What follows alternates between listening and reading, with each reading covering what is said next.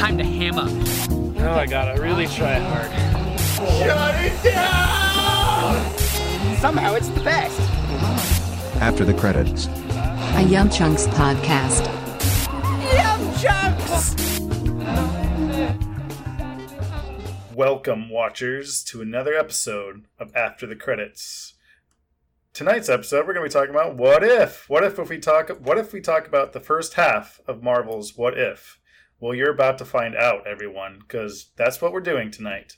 I'm Sean. I'm your host for this episode 83, I believe.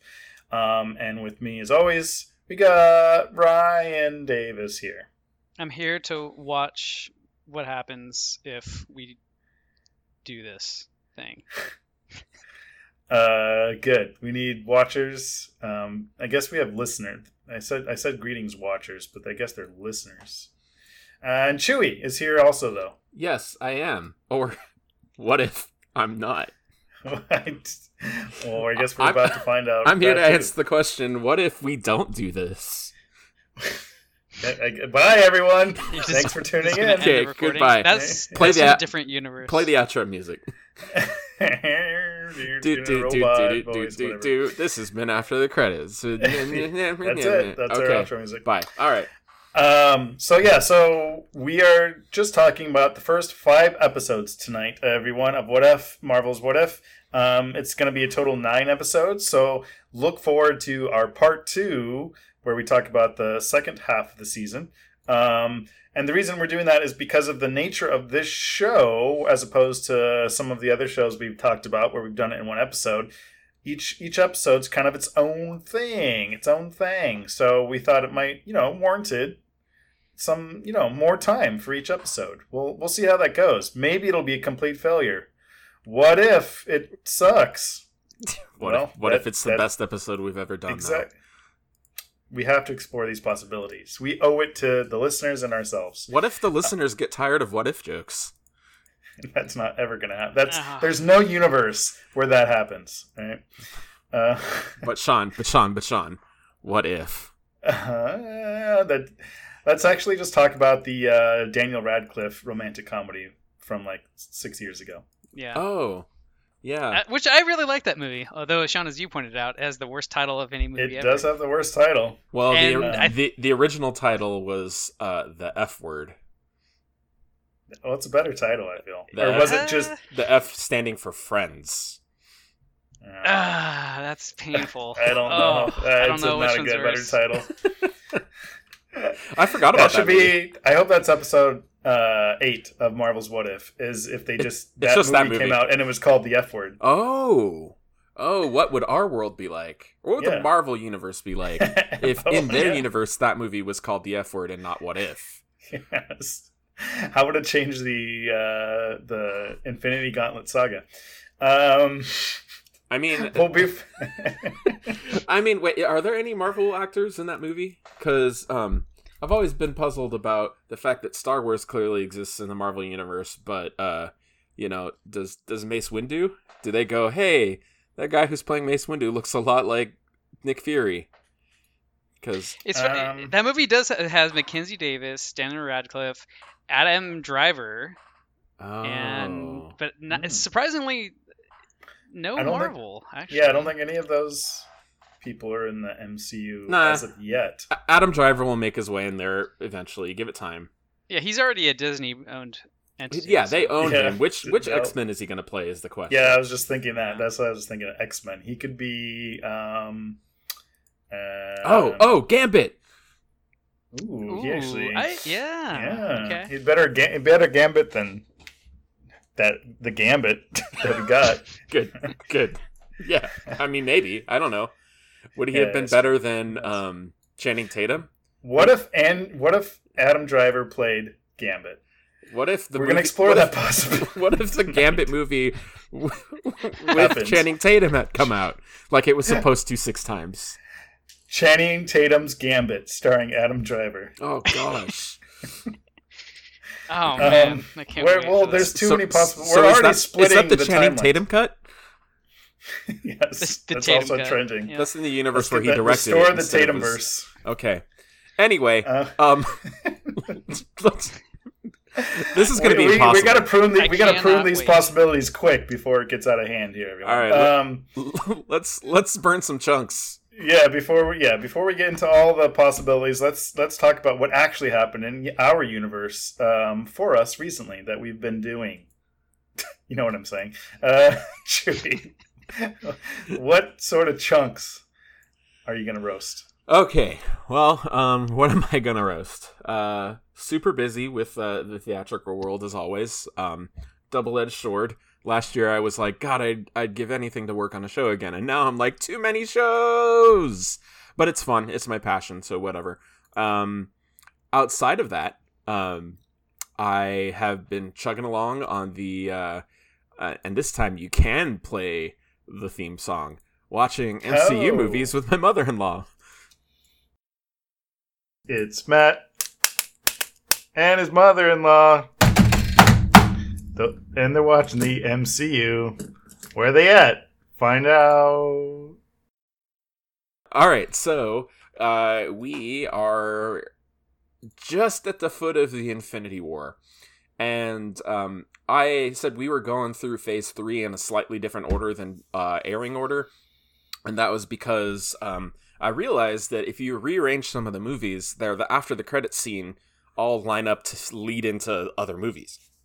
For instance, Doctor Strange leads directly into Thor Ragnarok, which leads directly into Infinity War, and so on. There's other ones where if you just kind of move them around, then they make a little bit more sense to somebody who's, more casually watching it and doesn't really know what's gonna be important or not necessarily remember the after the credits. Yeah, you don't have to take notes on exactly. What happened. Like if you just finish watching a movie with an after the credit scene that leads into another one, then it's more likely to connect the dots. So, we watched. So those are the most recent ones we watched. We watched Doctor Strange, and we watched Thor Ragnarok. And wait, what was the one before we watched Doctor Strange? Wait, hang on. Dun dun dun dun dun dun. Spider-Man's dun, dun. maybe. Well, we watched that one a while ago. Phase 3. I should have written down these. I should have written it down. All right, here we go. What else is happening?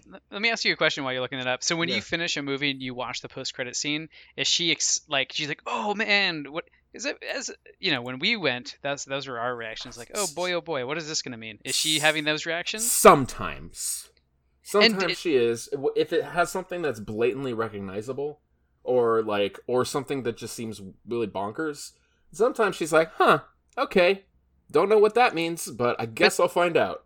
It seems like, and she has. I mean, but the thing is, she has the advantage of like instant gratification. Does she say, "Oh, what does this mean, Matt? Let's watch this right now," or no? I'm trying to think if that has happened. I don't think so. I think okay. Let me think. I gotta pull up in my mind the after the credit scenes. See, Captain America: Civil War was great because it's right at the beginning of Phase 3, and it has two after the credit scenes.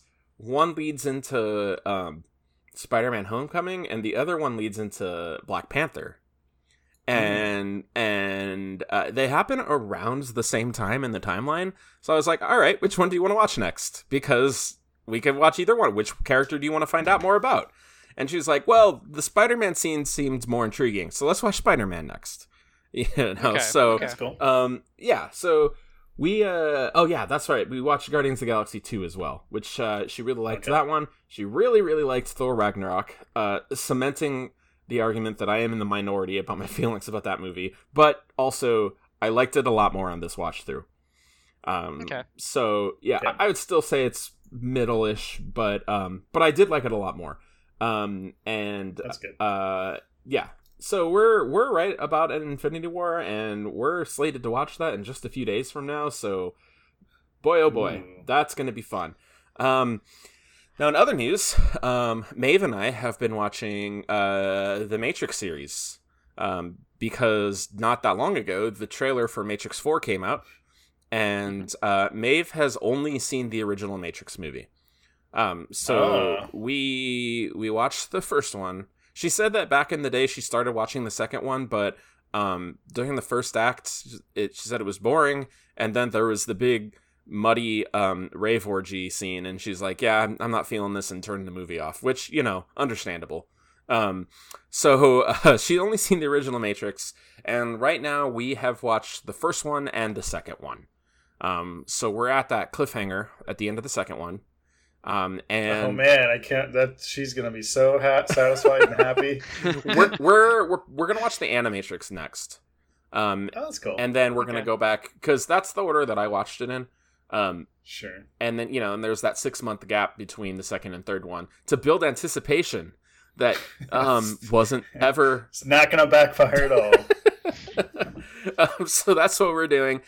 So this is my first time revisiting the Matrix series in a very, very long time. I don't remember since when.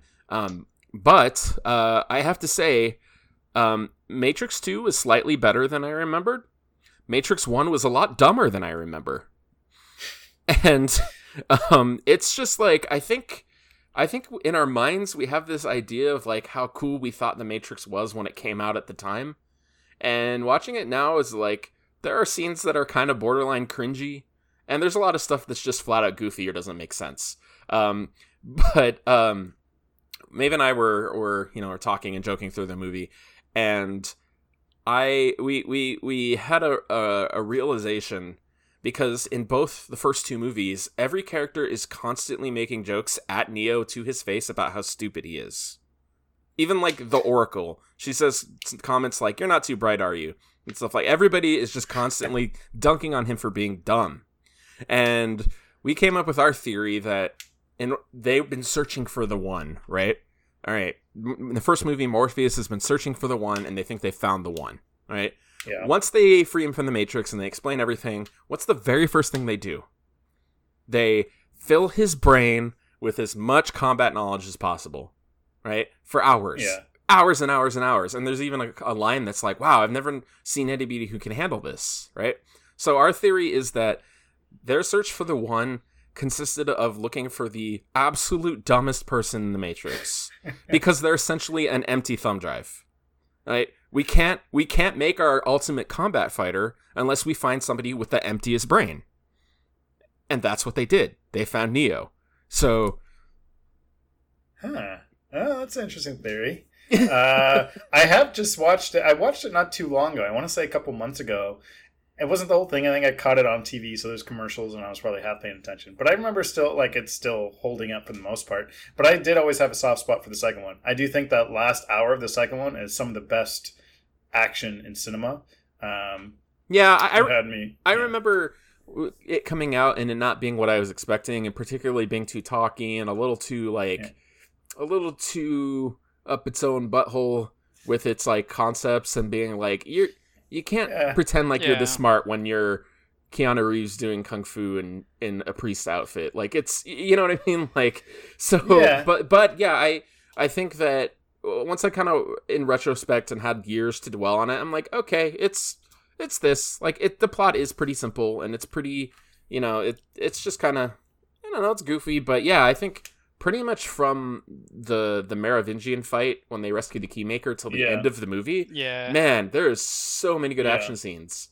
And that's kind of what I have to give it. It's like, you kind of have to give and take a little bit. It's like, even the more like the highfalutin stuff they try to do, I think that actually has aged better than maybe it was at first. Like, as kind of maybe at the time, I don't know, overwrought or overwritten as everyone thought it is. I don't know. Those are the things I think that kind of give, the franchise what it is. The first Matrix movie stands, apart as a cinematic achievement and just like, groundbreaking and all stuff. But in terms of the franchise establishment and making the Matrix feel like a world and building the world, I think the second one actually does a lot of that. And even though it is through architect monologuing and all this other junk, I don't know, some of that stuff on retrospect now I kind of like, because it's like, oh yeah, this is just, I don't know. Yeah. It's the lore, it the mythos. It did definitely broaden the scope from the first one, whereas the first one was a pretty straight story. But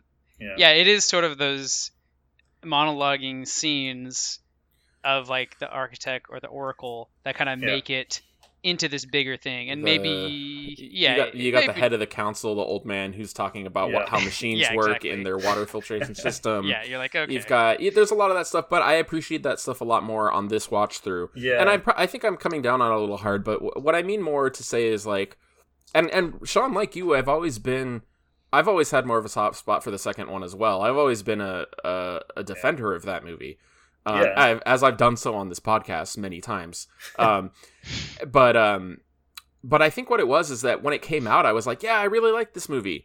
It's no original. Nothing will ever be as good as the original Matrix. I see what and you're now saying. I'm kind of like, the original Matrix wasn't quite as good as I remember. It's still great. It's still, I appreciate for what it is. And I think that gap of quality between the two is smaller than I originally thought when I saw the second and third Matrix. Yeah, I think that's kind of what I'm trying to say here.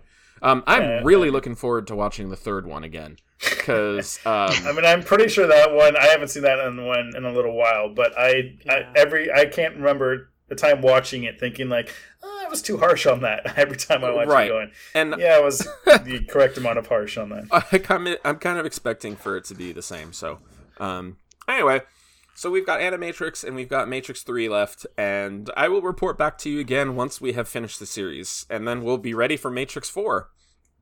So there you go. Yeah. Those are my chunks. Cool. I'm going to pass the chunk and stick on to Ryan. I accept your chunking stick. Oh. And I will chunk this chunk with all the chunks. So last week I took a little trip to San Francisco.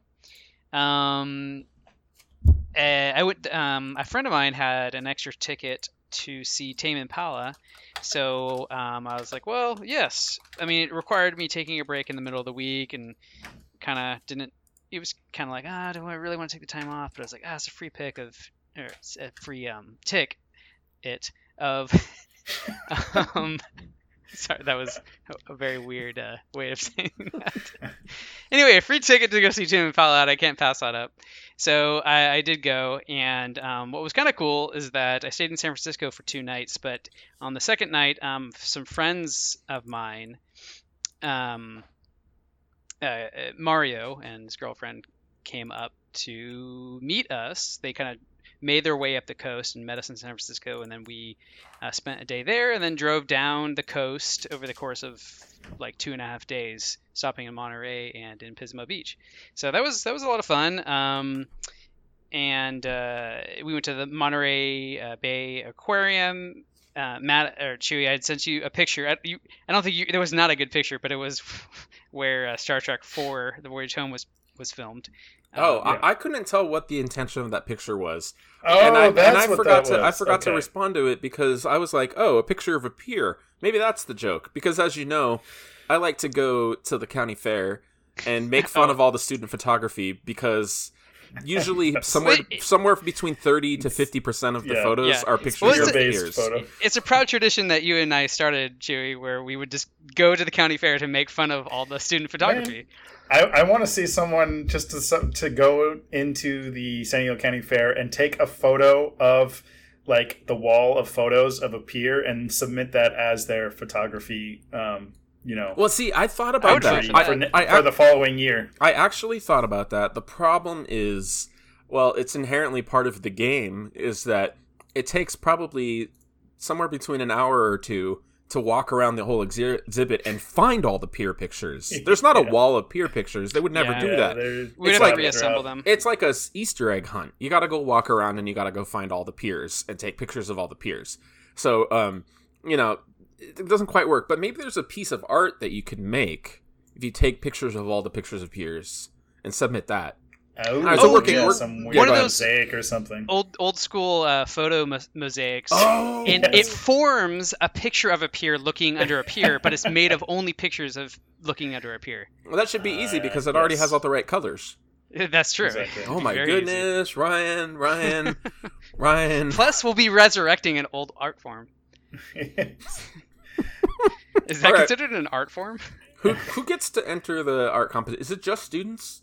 One of us. I think it's like high school students. There's professional. We'll beat those high school students. Well, one of us just has to enroll in community college photography class. Oh yeah, I think they have college. Oh, that's true. That's all we got to do.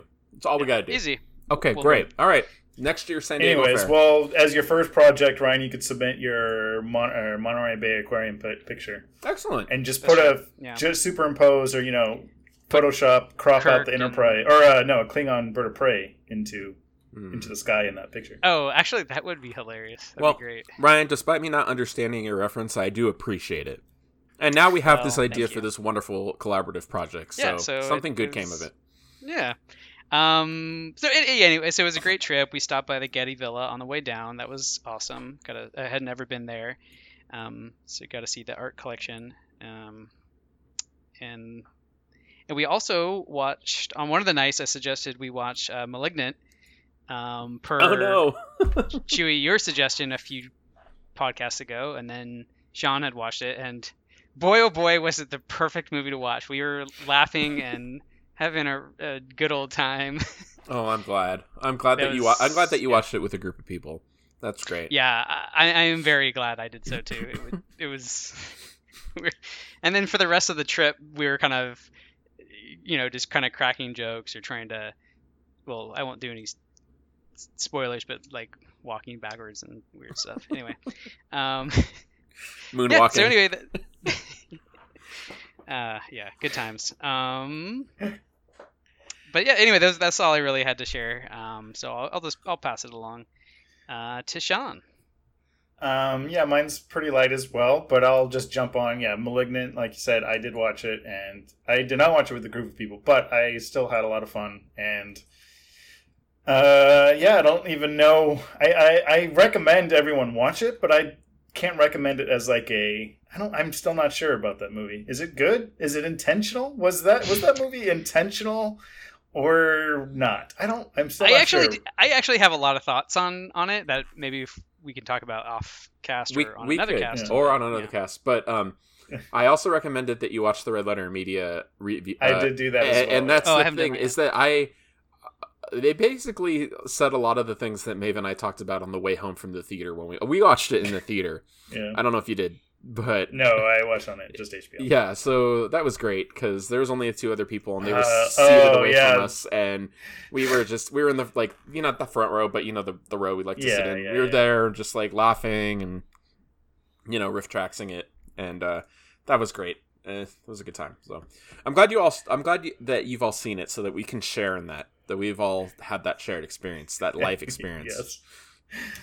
It's it's these things that connect us. So Malignant was a thing. So I watched that, and other than that, not too much I've been up to. I've been playing this. I beat this little Metroidvania called Alwa's Legacy, which was recommended to me by Sam, friend of the show, Sam. It's a little cute little Metroidvania, real light and short and fun little romp. Remind me of like Monster Boy. You guys ever Wonder Boy and Monster World? If you remember those games. Kind of reminded me of that. It has that kind of cutesy vibe, but like a platforming action kind of thing. It's pretty fun. It was cheap on Switch. Right now I'm playing this game called Tales of Arise, which is just JRPG schlock. I say schlock. It's not really quite schlocky, but it's from the Tales franchise, which is an ongoing JRPG. It's been around for 25, 26 years, all the way back to SNES days, I believe. And I'm a fan of the genre and the franchise. And this is the latest, greatest. And it's just you know how these things go. Anime cutscenes of characters going, huh? What?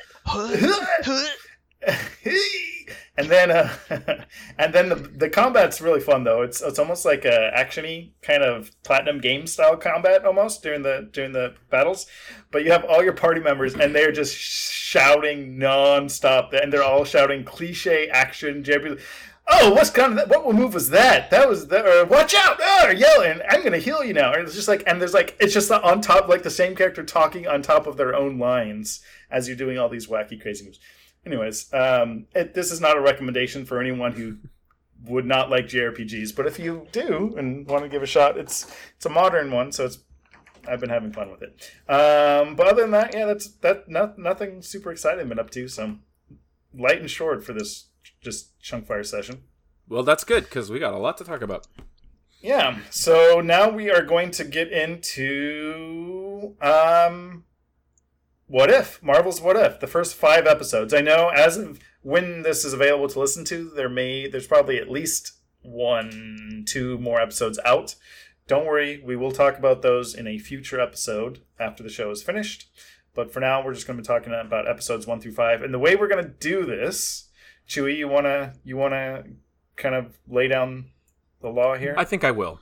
Okay, so today in our very special episode of After the Credits, the Chunks podcast, we are going to be timing ourselves on each one of these episodes. Each individual episode has its own story, so we're going to treat them as their own reviews. Now, to prevent ourselves from making this podcast 5 hours long, we are going to give each episode 15 minutes.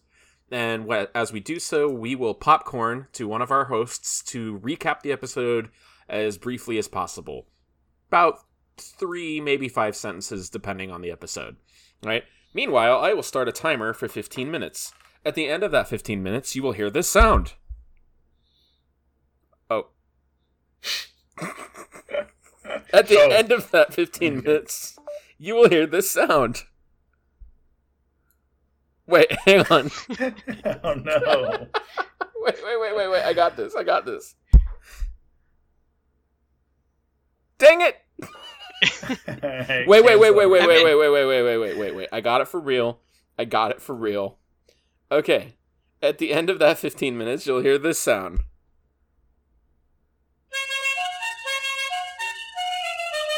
Excellent. It did it. Okay. Finally did it. Okay. Worth it, yes. Okay. And at that point, we must wrap up our conversation and move on to the next episode. At that point, the previous recapper will popcorn to another person and will recap the next one, and we will continue on as so forth until we have gone all the way through episode 5. Sounds good. I had a thought, but actually, I've also convinced myself out of this thought. But I'm gonna put. So, do we want to talk about our general thoughts before we get into it? But then I was thinking maybe we should do general thoughts afterwards. I think we should do it after. Okay, yeah, that makes more sense to me too. Okay. Cool. All right. Do we have a volunteer to recap the first episode? I can go. I mean, the first one's probably the easiest one. All right. Honestly. Well, then I am starting our 15-minute time. Also, obviously, spoilers for all of this we didn't mention, but I think also spoilers. There's probably going to be a fair amount of spoilers for pretty much any Marvel thing. So if you're concerned about any Marvel thing, you haven't watched the latest Marvel movies or shows, there's a good chance we're going to talk about all that stuff. So just blanket statement, spoilers for Marvel in general. Okay. Right. Yeah. And I guess an intro to the whole show, for those who don't know, What If is, it's just an exploration of just alternate ideas of what could have happened. So none of what we're going to be saying is canon. Well, sure. Maybe. Technically, well, maybe, but ideally, they're all self-contained stories that don't connect to each other and are not part of the official MCU. But anyway, so the first one is What If Captain Carter were starting the timer now. Oh, yes, we're the first Avenger. So that's basically it. Instead of Steve Rogers becoming Captain America, Agent Carter does. Peggy Carter she gets infused with the serum instead of Rogers. She becomes Captain America, and events unfold mostly the same. They end up defeating Hydra and Red Skull, except in this version, Red Skull dies. She still gets frozen, or I guess in this case, she gets transported 70 years into the future, and all events essentially unfold from there on out the same. Presumably, we don't go into that part. That's when it ends. So yeah, basically, Captain America is Peggy Carter. Okay, cool. All right. So what do we think? Go. We're on time. Oh yeah, we're on a timer. Well, yeah, I thought this was probably the most boringest of all of them. It's like you have this opportunity to do literally anything, and it's just you just kind of swapped one character for another, but ultimately she has the same powers. She does the same things. The stupid thing was that Steve Rogers ends up getting an Iron Man suit, which I thought was really stupid. Like, well, why didn't they just get an Iron Man suit anyway? I mean, why does Steve Rogers need to pilot it? Well, I am going to cite that as one of my positives. Watching this episode, I thought did a really good job of establishing the concept of this TV show. And I think the idea, like, okay, well, Peggy being the Captain whatever, Captain Britannica, now they've recovered the Tesseract instead of it going lost, and that meant that the developments that Tony Stark went through have now been made by his father, and he made the first Iron Man suit. And I thought, oh, that's really interesting. That's kind of, I like those little things in the series are the things that I go, oh, okay, that's a good what if. There's a what if for you. Iron Man was invented during World War II instead of 2008 or whenever that movie came out. And that, it kind of lights the imagination in my mind. Like, kind of like makes you think of all the different possibilities. And I went, oh, okay. That particular plot line was a good hook for me. Thinking about what the show could hold in the future. All the what ifs. So many what ifs. Yeah, I mean, I kind of fall in the middle. I think I agree that the what happens on screen when we're kind of presented with this question that we could have infinite possibilities did feel pretty, I don't know what the right word is. Boring's not quite the right word, but small and just like, oh, okay, I guess. But I did like that it was the characters that I liked. I like Peggy Carter. I like Steve Rogers. So I like seeing these characters. It just seemed strange that it was just like, oh, this change. It didn't seem to be that, on a grander scheme, it didn't seem to change much, but I appreciate what you're saying though, Chewie, too, and I kind of like those elements, those kind of almost like third level like repercussions of some of what was going on. But in terms of like the plot of the main story, like I was kind of like, okay, they're just doing infiltrate a World War II Nazi base, which kind of felt like a lot of what the first Avenger was, and a lot of what Captain America is, even if it's Steve Rogers. So that was the part of me where I was like, okay, it's I kind of appreciate it, and part of me was like, I wonder if it's because it's the first episode they wanted to do something a little bit more grounded. It felt like I do think that's true, because I forgot to mention earlier, but I did show this episode to my mother-in-law when it came out. We were about to watch one of the other movies, and I was like, oh, hey, this new show dropped, and the first episode I think you'll really like, because the first Captain America movie was one of her favorites. And I didn't know this, I learned this about her, that she loves stories that have to do with alternate timelines and butterfly effects and ripples. I'm like, oh, cool, well, let's watch this. And I think about this, and compared to some of the later ones, I go, you know what, this is a good kind of dip your toes in episode, because of the reasons that you mentioned, because if especially since the movie that it directly deals with was a long time ago, it came out 2010 or so, something like that. Yeah, 10 or 11. It's been a while. So a lot of people who are, maybe even if they are really into the MCU, maybe haven't even seen First Avengers since then, right?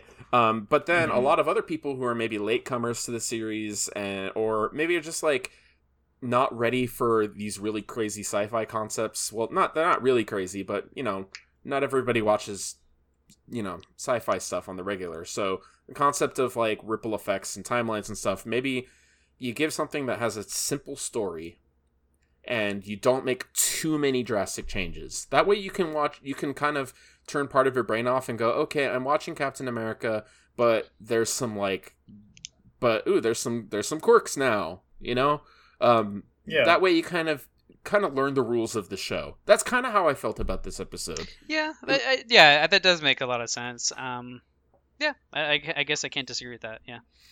Yeah. So I'm going to ask. So it says, "What if Captain Carter were the first Avenger?" So a lot of these titles are fine because they summarize what the episodes are about. But I think while I was watching it, I was like, okay, what is the actual difference between this world and our known MCU world? And ultimately, it comes down to one fulcrum, right? One pivot point in terms of what instigates the change. And so in this case, it is Peggy Carter making the decision to take the serum herself. Is that correct? Is that what you guys, everything up until then is the same? Yeah, more or less. They were like, oh, she didn't go in the observation room. She stayed in the room and blah, blah, blah. She ended up as Captain America. Right. Is that, yeah, okay. So yeah. I'm not disagreeing or agreeing. I just want to, I think it's like, if we go through each one of these, I want to like I don't know, I think it's good to specify these things, because to me this idea of, and we talked about when we talk about Loki, is what spurns these or spawns, I should say, these alternate universes and stuff. And I think ultimately ideally it should come down to a choice someone makes. And we'll get into where some of these episodes I feel about that based on some of that premise, whether it fulfills that premise. And like I said, it wasn't a big, drastic, crazy change, but I do think, like, okay, sure, that's a choice I can understand. It's a simple character choice that I could see that character making a different way, and it makes sense. So I bought at least the reasoning for why this is a what if. Does that make sense? Does what I'm saying kind of make sense in terms of what I'm trying to get at? You're already informing your opinions of other future episodes, but yeah, maybe I'm telegraphing a little bit, but I don't know. Just still, we know what's no. I agree with that premise that you're saying, or the show is saying, and I think that is what the show is saying. Cool. Well, so yeah, just, I don't know, we'll talk about that as we go through. I mean, another thing though, too, that I wanted to, as we go through each episode, is, does it make us rethink the existing MCU in any ways? Any of these questions? And this one's much more open-ended. To me, it makes me try to extrapolate events, especially in this episode. Mm-hmm. I go, okay, so Peggy Carter is Captain America now. Right? And Howard Stark invented Iron Man, so now Steve Rogers is Iron Man, essentially. Right? So how does this affect the course of the rest of the series? Does Iron Man even happen? Like, does Tony Stark, how does that affect Howard and Tony's relationship growing up? Does that change? Does the formation of the Avengers change because it was all centered around, well, not centered around, but Tony Stark was a very, very pivotal point. It kind of shows that, like, okay, they were still playing around with the Tesseract and portals and stuff, and that's how Peggy came back. So some type of Avenger initiative was happening, but why? That's kind of what I want to know. It makes me curious to know, like, okay, what's the chain of events? How does that happen? What do you think? I don't know. What do you think? How would it change? Let's extrapolate. Like right now? Are you asking? Yes. No, I'm just kidding. Well, I think that's one reason why I was a little underwhelmed by the first episode, is because it doesn't do any of that you just kind of asked, and I think the other episodes do that a little bit more in their own, in the scope they construct. Whereas this one, there's 70 years of time period we never saw anyway, so or for the most part anyway. So we can't really do what you're asking us to do. We can't extrapolate because we never saw the original baseline for those events in the first place. Kind of, but not really. And to your point, why did Nick Fury or whomever decide to start the Avengers? I guess, that's a good question. I guess I'll just put this out there. I'm going to say that the Starks kind of frontiered the initiative, and then Nick Fury eventually joined them and started spearheading it from that point on. Right. Yeah. Must be. Yeah, it feels. I mean, would this have affected Captain Marvel? Right. Like, I don't think so. I think events of Captain Marvel probably played out similarly. Right. So I think there's enough that is similar to the known MCU that, goes into what we've been saying, is that this one feels a little bit more grounded in small scale, relatively speaking. But I could see everything out. Like, maybe it's not Tony Stark who becomes Iron Man, but I could see a lot of the rest of the Avengers kind of coming together in a similar fashion. Or actually, how about this? So we pick up Iron Man 1 with Tony Stark being a weapons dealer, right? Mm-hmm. Well, in this alternate universe, the escalation of weapon power is now just kicked up by a century or so. Yeah. Right. And so instead of dealing in rocket launchers and machine guns, he's dealing in freaking Iron Man suits. Yeah. And so now terrorists or just whomever buys from him are now armed with much more sophisticated weaponry. Yeah. I think that's how the world looks different, I guess. Right, and kind of want to see that, right? Because when it jumps ahead 70 years, we'd only get to see the inside of a SHIELD laboratory. I bet if you zoomed out, things would be crazy. Yeah. Or there's just more strict regulations imposed more early by, say, NATO and UN and global forces to curtail like this. This Sokovia Accords happen way 40 sooner, years right? Before or something. Because it's just like one of those things where you throw 70 years of unknown time. It's not like, oh, everyone sleeps for those 70 years and only this one thing changes, and everyone wakes up and goes, oh my God, there's Iron Man suits everywhere. It's like the world will bend and change accordingly. So yeah. Another question I kind of had is, I think this one does where it's. I think in a lot of some of the other episodes coming up, there's a clear like, oh, this is bad. Good thing this what if didn't happen, because this would have been bad. Whereas this episode definitely does more than the others. Feels like, no, this is not a better or worse situation necessarily. They don't place as much of a value judgment on this choice, or at least the ramifications of this choice, as I think they do in future episodes. And we'll get into that when we talk about those episodes. But I'm also not sure how I don't know. How do you guys feel about that? Just that idea that like, yeah, in this episode, it's not necessarily better or worse than our existing MCU. Again, I think I would agree with that. I think for it's sure. establishing a baseline, but I do like that. Later on, as we'll talk about, the kind of like a lot of these episodes have a foreboding tone to them. Kind of makes me feel like this show it's got a very Twilight Zone-ish vibe to it. Which and I would say when it is at its best, it at those moments it does. I feel like there's a Twilight Zone-esque feel. It can get that feeling, I should say. Yes. What was the question again?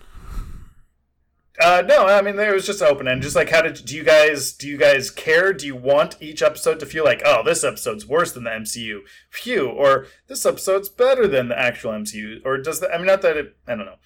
Well, it's just an interesting take because in some cases it's very clear cut. This world sucks. This is a bad, dark world. Whereas this one, they chose not to do that, and I just thought that was kind of interesting. Compared to knowing that we've seen half the series now, and a lot of the episodes do seem to take that route that they didn't with the very first episode.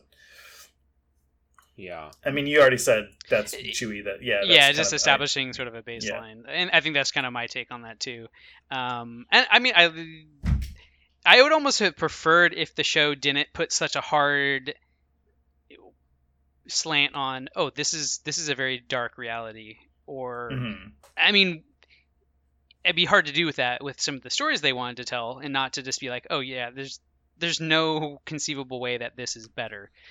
But because this first episode is so much, everything is for dollars and cents pretty much the same, the value judgment on it is hand in hand neutralized, right?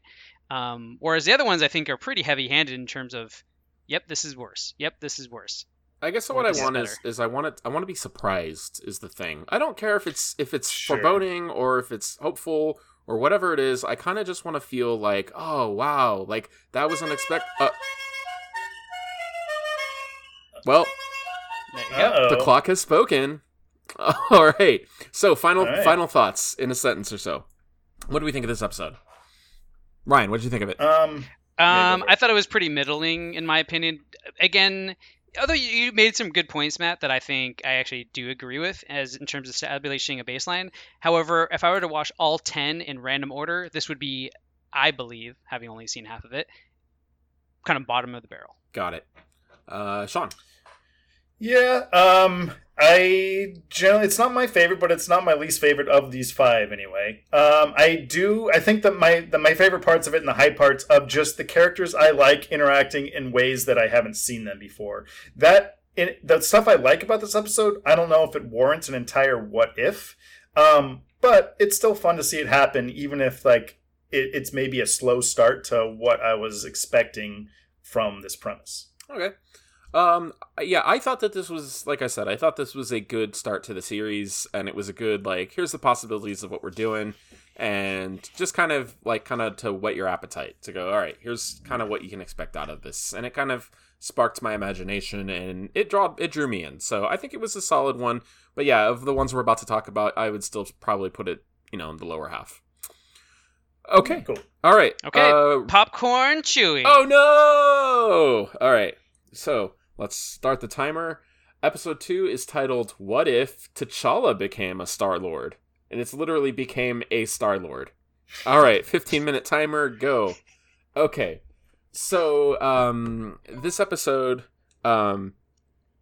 is so it's what it says.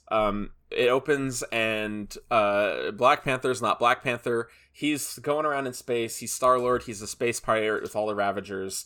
We don't find this out right away, but apparently what happened is when Yondu sent his Ravagers to go pick up Peter, they picked up T'Challa by mistake somehow.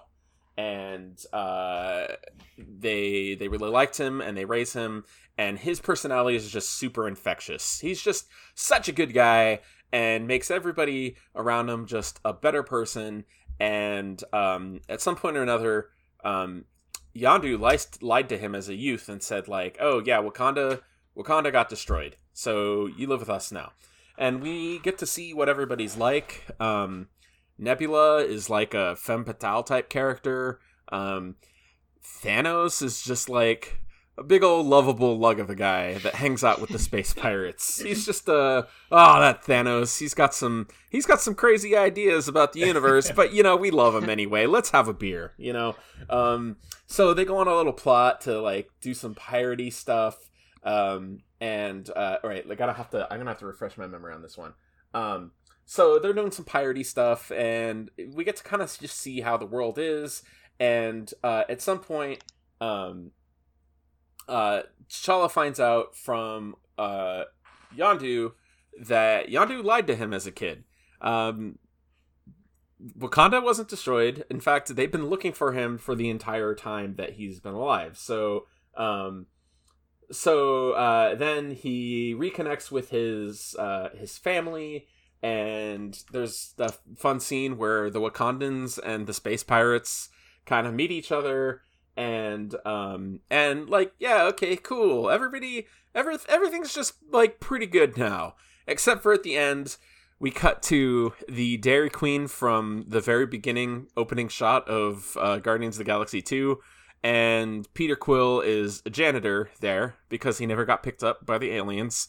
And then who should walk into the Dairy Queen but Ego the Living Planet, and he says, hey, I've been looking for you. And then the big-headed baby man, the Watcher, says, and then the universe was destroyed, the end.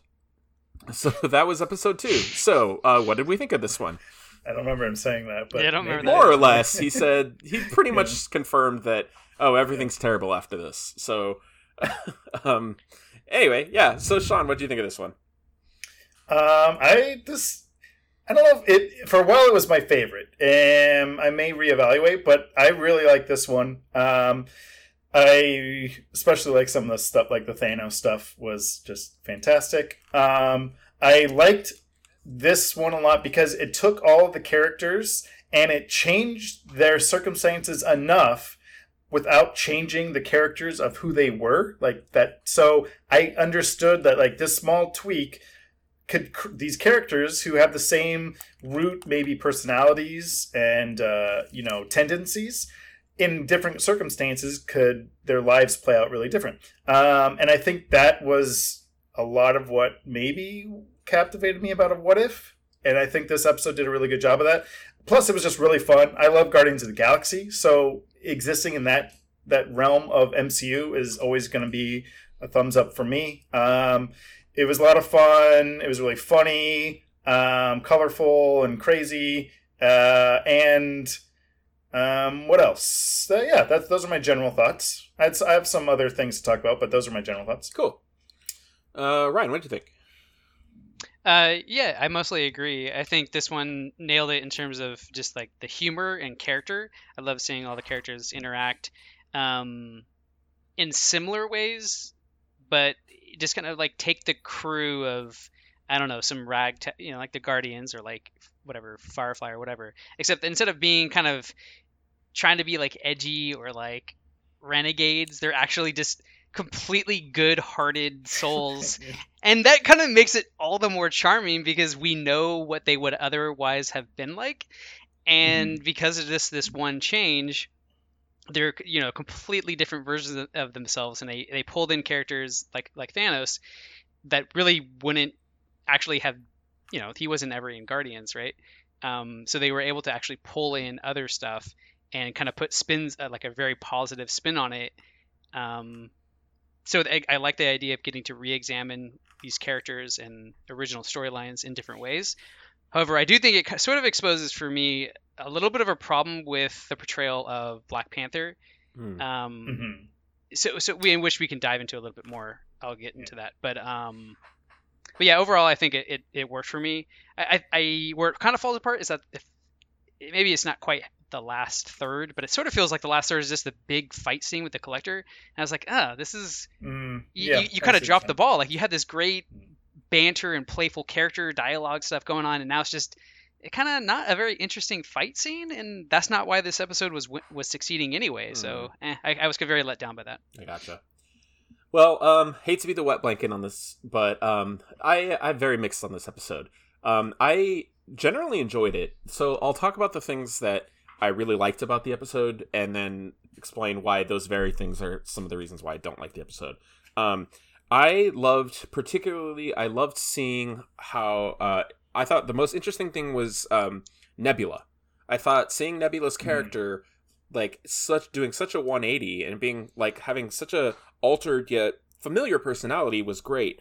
One of the things I really love about the Guardians movies, and I mentioned her a lot, but Lindsay Ellis has a great essay about it, about how the second Guardians movie is a lot about parenting.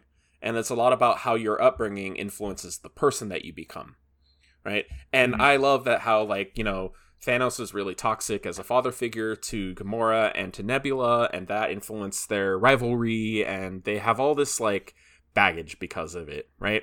And so somebody influencing Thanos, then in turn he influences the people around him, and everybody is living healthier.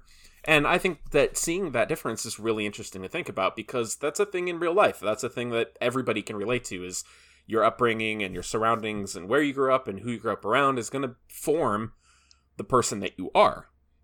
Now, where I'm mixed on it is the character of T'Challa.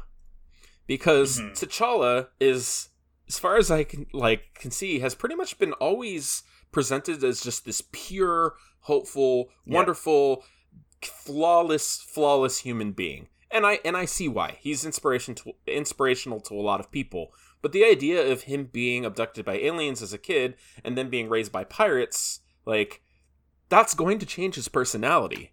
And I have a little bit of a hard time believing that just his presence is going to have such huge effects on every single person around him.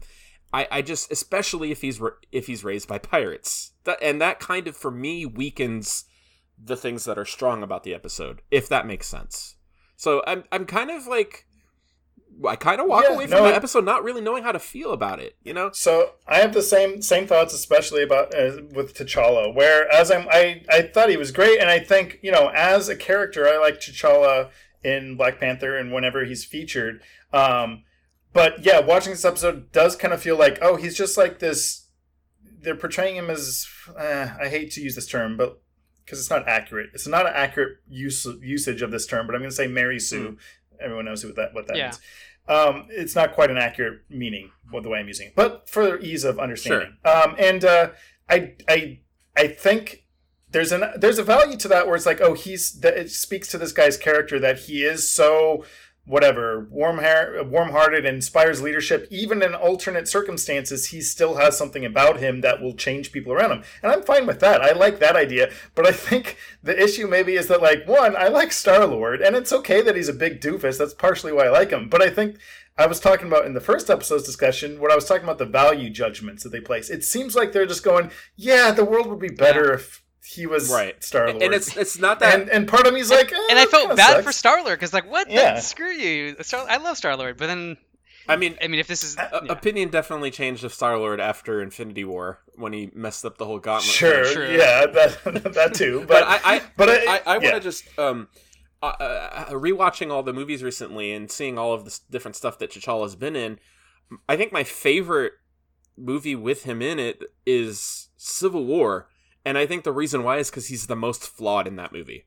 Because he's just out for revenge. That's it. Yes. He just wants to avenge his father. He doesn't care. He's blinded by facts. He won't listen to anybody say that Bucky's innocent. He's like, I don't care. I'm going to kill this dude. Right? And even at the end, he's still a little too perfect, where once he finds out that he was wrong, he's like, oh, I'm sorry. My bad. I'll step away. I was wrong. Right? Yeah. And okay, cool. Good. I like when a character can admit they're wrong. But he's got, like, he's the most flawed in that movie. And I think ever since then, he's just been this beacon of light that can do no wrong. And so, I don't know. It's just a little... It makes him feel one-dimensional. This episode, I feel like, is the biggest offender of making that character feel one-dimensional. I completely agree. That's my biggest problem I have. Like I mentioned, and I have the same note, Matt, that he's completely fueled by vengeance in Civil War. So I have to kind of have to swallow this thing where, wait, it's not like he was really this pure beacon of purity or whatever. He was fueled by vengeance, and it's not like he solved the problem, the conflict in his own movie through diplomatic means. They're painting him as this excellent diplomatic entity, and I was like, wait, Black Panther's a diplomat? I remember watching his movie. I don't know that he resolved any conflicts. Well, I guess with that the neighboring tribe, he kind of did. Yeah. Oh, sure, that's right. But he resolved the conflict with Killmonger through violence, and it actually kind of made me sort of re-examine the whole resolution of that movie as a whole. And so I'm getting a little out of scope here, but they are saying like, hey, we're gonna go show the world who we are, and we're gonna we're gonna help the world. I'm like, whoa, hold on. What is it that you're really offering the world? You have all this great technology and extra weapons. I don't know if extra weapons is what we need in the world right now. And if you think you're going to be offering the world some sort of like extra diplomacy, well, one, you guys just got done with the Civil War. I'm not sure how much ground you have to stand on. And then you also are still run under a monarchy. So not to mention all of those points that you just made make Killmonger's point in Black Panther more relatable, and they seem to make him more in the right, because he's like, yo, you're just sitting here, you have all this technology, you're not helping anybody, you're just hiding, and when I try to do anything about it, I'm using the systems that you have in place. Oh, what, you don't like the results all of a sudden? Too bad. That, like, what, you don't get to change the rules because you don't like them unless you're the people in power. Whatever, we could go off on. Right. But yeah, no, I do think that it's interesting because in some ways that is what these, I think, what these What If episodes are potentially the best at, is making us re-examine or look at the MCU in different ways. I don't know if this did so in a way that it was intended in the way, what ended up happening, because I don't think it was intended to be like, yeah, let's now take a look at T'Challa. He's kind of a dumb character. He's not a dumb character, but just, what I'm saying? You can't make a whole episode he's a simple T'Challa character without wanting us to actually think about T'Challa. Exactly. Exactly. Did him being raised by Yondu make him a better person? Is that what happened? Well, I don't know. I mean, it didn't make him a worse person, I guess. The thesis they're going with is that him being raised by Yondu made Yondu a better person. And that to me is like, oh, he's like this shining beacon of goodness in the universe, that everything he touches, which, I mean, maybe that's not, the point is of these side characters this episode. The point isn't T'Challa, but he's such a prominent figure. Although, I mean, and again, I'm not trying to come down on T'Challa. He is, I like, the character is fine. He's a great character. And that they got Chadwick Boseman is crazy. Yeah. They recorded this like over a year ago for that and stuff. So that definitely helps this episode, I think, too, because you could tell it was him, and I thought it was great. All the voice acting, like Josh Brolin as that, even as I really love that they got great. So many of the original voice actors to play to voice them. So.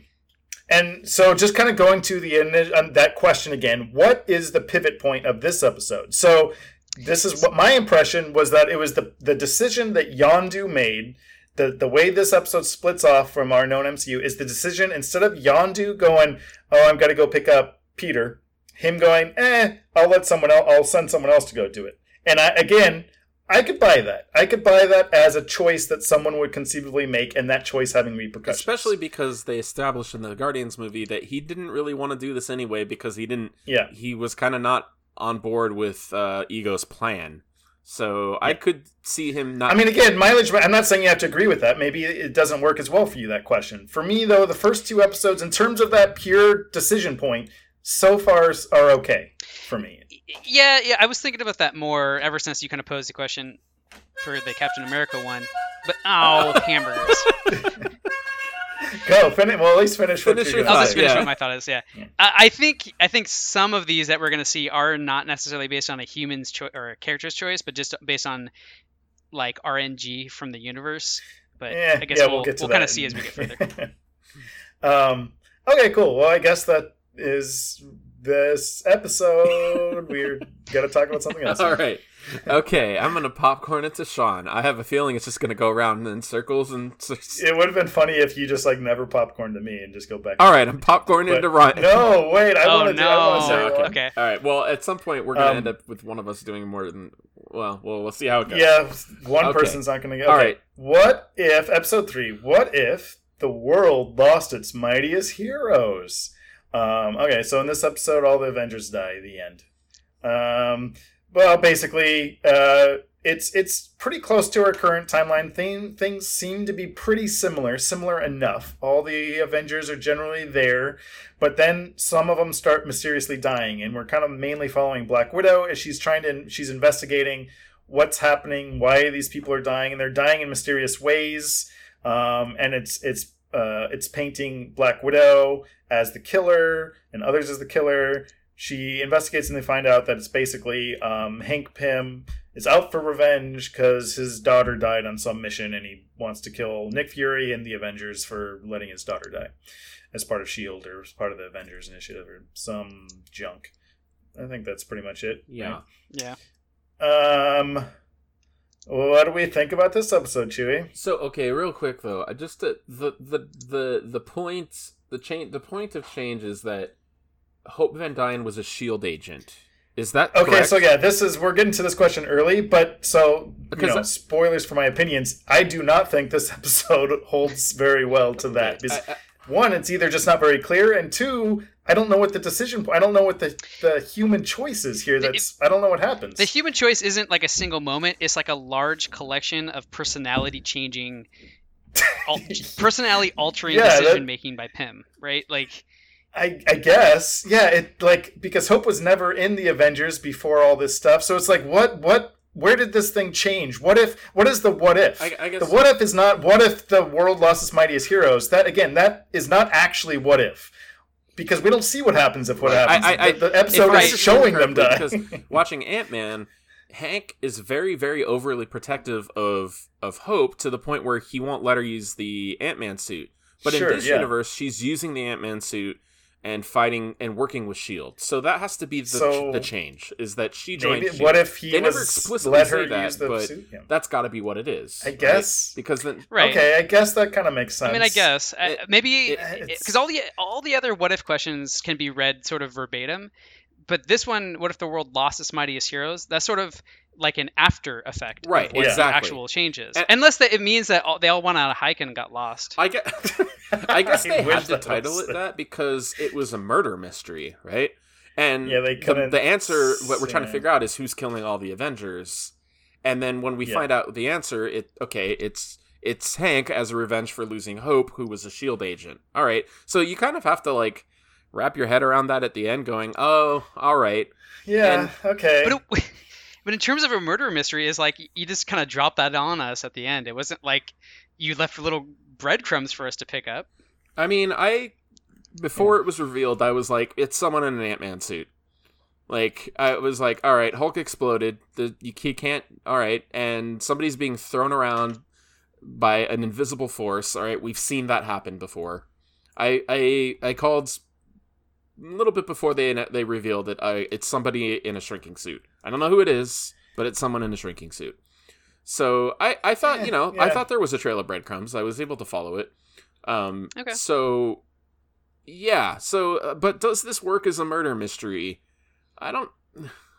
I don't know. That's the thing, is that I No. wasn't really even sure Yeah. what they were trying to do Yeah, with this episode, because it's not like they're like, okay, today's episode of What If is going to be a mystery, so buckle in, right? It doesn't establish itself as that, in my opinion. So it was weird. Also, side note, I'm taking marks off this episode for making the Incredible Hulk relevant. No, I was going to give it points for this episode. Yeah, They I brought like back, what's her name? I mean, it wasn't actually Liv Tyler, but the character, whatever. dumb Something character's Ross, name is. but General Ross's daughter. Yeah, the daughter. I was like, oh man, who remembers her? That's just crazy. It's funny they're bringing her back. I mean, I don't know if it doesn't really mean it's good, but I was like, yeah, that's okay. That's something. I wasn't expecting. It was that. interesting seeing scenes from that movie remade, Yeah, but yeah. with Mark Ruffalo's Hulk. Yeah, that was actually Yeah. kind of interesting. I think the best parts of this episode were those. There's like scenes that I liked, and again, character interactions that I liked a lot. Yeah. Like some of that stuff was great. I also the Loki stuff with Loki as Nick Fury. I thought that was pretty funny. Like highlights of the episode. But in terms of the plot and like the premise, I mean, this is my least favorite. I guess I'll just say. I guess, on that topic, I guess I'll cite this as a positive. I do, I was joking about Incredible Hulk, but I do kind of like that, it says, so this all takes place in 1 week, and that means that we know that part of Iron Man 2 and the first Thor are happening at the same time. Because in the middle of Iron Man 2... Yeah, that is interesting. Coulson has to go deal with Thor stuff. So we know that those two movies already are overlapping. This episode establishes that the events of Incredible Hulk also overlap with those events. And that's not something cool, that I I guess. connected in my brain, but I guess that's true. Sure. I looked that up and I went, okay, Yeah. these three events all happened around the same time in the same week. And Oh. for me, that's interesting because you're taking pieces of all those different movies and kind of molding them into one coherent story since they all take place in the same time frame. I think that's interesting. I think that's cool because it makes the world feel more connected. And Marvel's always been about their continuity. And even though I joked about it, I do think it's neat that they've taken Hulk and like, okay, yeah, this happened, and also it was happening around this time and it's significant for these reasons and whatever. I thought that was neat. I don't know that I loved it, but I'll give it credit for that. Excuse me. Yeah. Well, I maybe another. So this is another question that maybe is best answered after we get to the end of this. What were we hoping for this? So when we heard there's a Marvel show that's What If that's going to explore just these other crazy things, I don't know exactly even what I wanted, right? But I feel like this episode didn't quite capitalize on what I wanted. Like, does that mean I want crazy big shattering universe differences? Well, I don't know. I guess in some cases, but I like it's a hard. I don't know. Do you guys have a better answer? Like, I'm not sure exactly what I was expecting or what I want from What If. I don't know. No, I know what you go ahead. mean. I don't quite. Yeah, I haven't quite put my finger on why this one feels wrong in terms of asking a question. What if? Because it's just like you could have. It doesn't have to be Pym. It could have been anyone that potentially could have taken them out. It felt trivial. Yeah. In there, because he knocks them off one by one, and their deaths feel trivial. Yeah. And then like the integration of Loki felt also just kind of tacked on. Forced. Yeah. So it didn't feel integrated as part of like, oh yeah, this is like even though we have our problems with the Black Panther one, it still felt like you could see what that thread was. You swap these characters, and now this is what the universe looks like. And even the Captain America one, you swap these characters, and the universe looks the same, which is kind of its own same sort of interesting, or not same, but completely different, but just as interesting in a way, right? Whereas this one is like, wait, what are you trying to even say? I don't. Yeah, like it's fun seeing these. It almost felt like an episode of Agents of S.H.I.E.L.D. that somehow got all these guest stars to be in an episode, where it's just like, like obviously all die, but if they didn't all die, it almost felt like this could have just happened, right? Or something. Yeah, it's just it's kind of just like a week in the life of the MCU, right? It's just here's the world and here's the characters in it, and I kind of feel like, all right, so some of these what ifs are going to be, universe-shatteringly large events that change everything. But they've, established, especially in Loki also, they're like, yeah, some universes are just, like, a little bit different, right? And I guess if I want to find a positive out of this, it's that, like, this kind of represents the other end of the scope of the multiverse, where some things are so crazy that Loki's an alligator, and some things are just, like, as simple as some things are rearranged, or some events happen, or some characters live and don't. I don't know.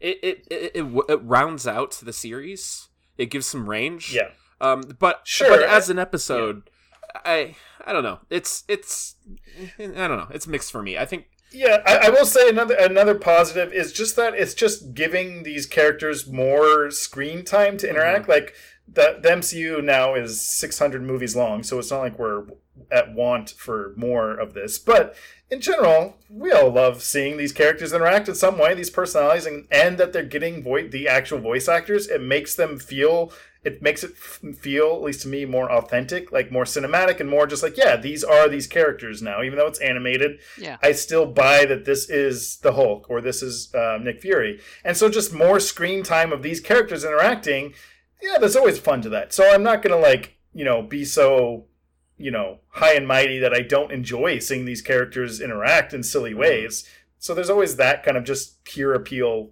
even in an episode like this. And if you go back to Phase 1, just the joy we got out of going, that character's in this movie. Like, even like in Thor 2, when Loki's making fun of Thor and he transforms into Captain America for a bit, like, everyone's like, Captain America, yeah, we know that guy. Like, there's still a little bit of joy in there. And, Hank Pym as a character, we don't see him that often, but of course we know. At this time in the MCU, he wasn't in there at all, so that's also kind of like... but we know he was alive during that time period. He wasn't relevant to the plot of the movies that we saw at that time, but he's around, so seeing him interact with these other characters, always taking characters from other movies, characters who have never interacted, that we know those characters, is always fun, because we know their personalities, and it's just fun to see them interact. So this episode, it just gives us a little bit more of that. But yeah, I don't think it's anything standout. I will say this one also does feel like a clear... Well, I did like that it was at least a departure, because the first two episodes, it was like, what if this person was this person? And in this episode, it's like, okay, at least it's not that again. Right. But also, this episode very much was like, okay, they're clearly making a value statement here. It seems like to me that, this universe is worse. This universe sucks compared to the one, So, whatever. It's trash. Like, not so blatantly put, but it just clearly like, this is a bad universe. Good thing we're not in this one, right, guys? Yeah, I mean, it is, but they insist on saying, "Oh, don't worry, Nick Fury will still reforge the Avengers." Silly. Like, just to I have a feeling are they trying to balance it? Do you think that's what they're trying to do? They're like trying to, I don't know. To me, it was just like, oh no, the audience is going to be upset if all the Avengers die. Don't worry, audience. Steve Rogers and Carol Danvers are still around. It's going to be okay. They're going to rebuild. It'll be all right. Pat them on the head, because they kind of did that in the first one, and they, in a way, they even did it in the T'Challa one with where they're like, "Little Star-Lord's all right, don't worry, he'll be." Except because he'll destroy the universe. He's gonna be absorbed into Ego, and then they're gonna destroy the universe. So, because he's just as pure-hearted as Black Panther, and he's gonna change Ego's mind and turn him good. I don't know. I think working at a Dairy Queen that long would probably turn him very cynical. Oh man, Dairy Queen's gonna sue. Who? Us. I don't know. Is Dairy Queen still around? We have no money. Dairy Queen, go ahead and sue. Dairy Queen, Dairy Queen, if you want to sue us, write us in. We'll read your email, your legal email. Dairy Queen, I love your peanut buster parfaits and your chicken strip baskets, and I love that location between San Diego and Idlewilds that I always stop at. And it's Indio, or where was it? And it's the only place that anyone in that town hangs out in. So, Dairy Queen, I got lots of positive things to say about you. I just, yeah. What if when Dairy Queen sues us, we have to repay them in whatever their form of currency is? Ooh, that's a what if. We have to pay them back in ice cream and chicken. Is that what they... What if that's how suing works? Is that what they pay their employees? Yes. it Okay, is. so then I'm justified in thinking that Star-Lord would be that cynical after working there for his entire life, because he's only ever been... Well, no, actually, he'd probably be fine with being paid in ice cream and chicken strips. Yeah, he would. He would love it. So, yeah, that's right. All right, well, we have a minute and 10 seconds left. What else do you want to say about this episode? We could bank it. We could bank it and add All it to their right, next bank it episode. and add it I'm to the good with next that. episode. We are moving on from this one. All right, setting the timer All right. for 16 minutes and 4 seconds. All right. All right. Popcorn. Who has done? All right, Popcorn. Chewy. Oh. I'm breaking the cycle. Oh, all right. Man, you gave me this one. All right. Starting the timer with 16 minutes and 4 seconds. We're going to need that extra minute and 4 seconds, by the way. All right. This episode 4, is called What If Doctor Strange Lost His Heart Instead of His Hands? Okay. So, in the original Doctor Strange movie, he's going to go to this fancy gala thing and give a speech, and Dr. Palmer, his on and off again girlfriend type person, decides not to go. In this, she goes with him, and when the car crashes, he's fine, but she dies. So he somehow still becomes Doctor Strange through the events of, he finds the Doctor Strange town people, everything, and learns magic, and decides that he wants to use the Eye of Agamotto, the Green Infinity Stone, to reverse time to try to save her life. And every single time he does, she just dies in another increasingly wacky way. So eventually, he finds out from the Ancient One that, okay, this event is a, what's it called? Wait, hold on. It's an absolute point in time. It's something that you cannot change. So I guess in the MCU, absolute points are a thing. I'm sure that's probably going to be important later. So it's an absolute point in time. No matter what, she's got to die. So he doesn't accept that. So he decides to get into dark magic. He goes over to the dark side and he starts studying dark magic, and he goes to the dark dimension, and he gets split into 2 Doctor Stranges, like a good one and a bad one, like in Rick and Morty when the toxicity episode where they purge their toxins. Okay, so there's like a toxic Doctor Strange and a not one. And so Doctor Strange, bad one, he starts opening portals to other dimensions and absorbing all of these living beings into his body to gain their strength. One of them is the octopus monster that was at the end of episode 1, the Captain Carter episode. So that's interesting. So he absorbs all these things, and the good Doctor Strange and the bad Doctor Strange fight, and the bad Doctor Strange is some type of eldritch horror, some type of giant monster thing by the end of it. And the evil Doctor Strange ends up absorbing the good one, but then through a sequence of events, he breaks the entire universe, and he begs the Watcher, who becomes a character for the first time, to help him, and he says no, and then the universe disintegrates and everything in all existence is destroyed. And then No, there's a little bubble with just him in it's just it. him, and he is by himself forever, and he cries. All right. So, Ryan, what did you think of this episode? Overall, I liked it. I have a lot of problems with it, but I think this one stands out probably the most for me. Mhm. This part, large part, just because of the visual style, which I think for the most part, the visual style of these episodes are pretty good and enjoyable. But I think this one, it was so different that it stood apart, and I enjoyed that. And it was also just the most dark, and they definitely, in terms of the scope of what the question, what if, it certainly has the most to offer in that regard. Like, this is certainly the most insanely different you can possibly get, the complete collapse of the universe.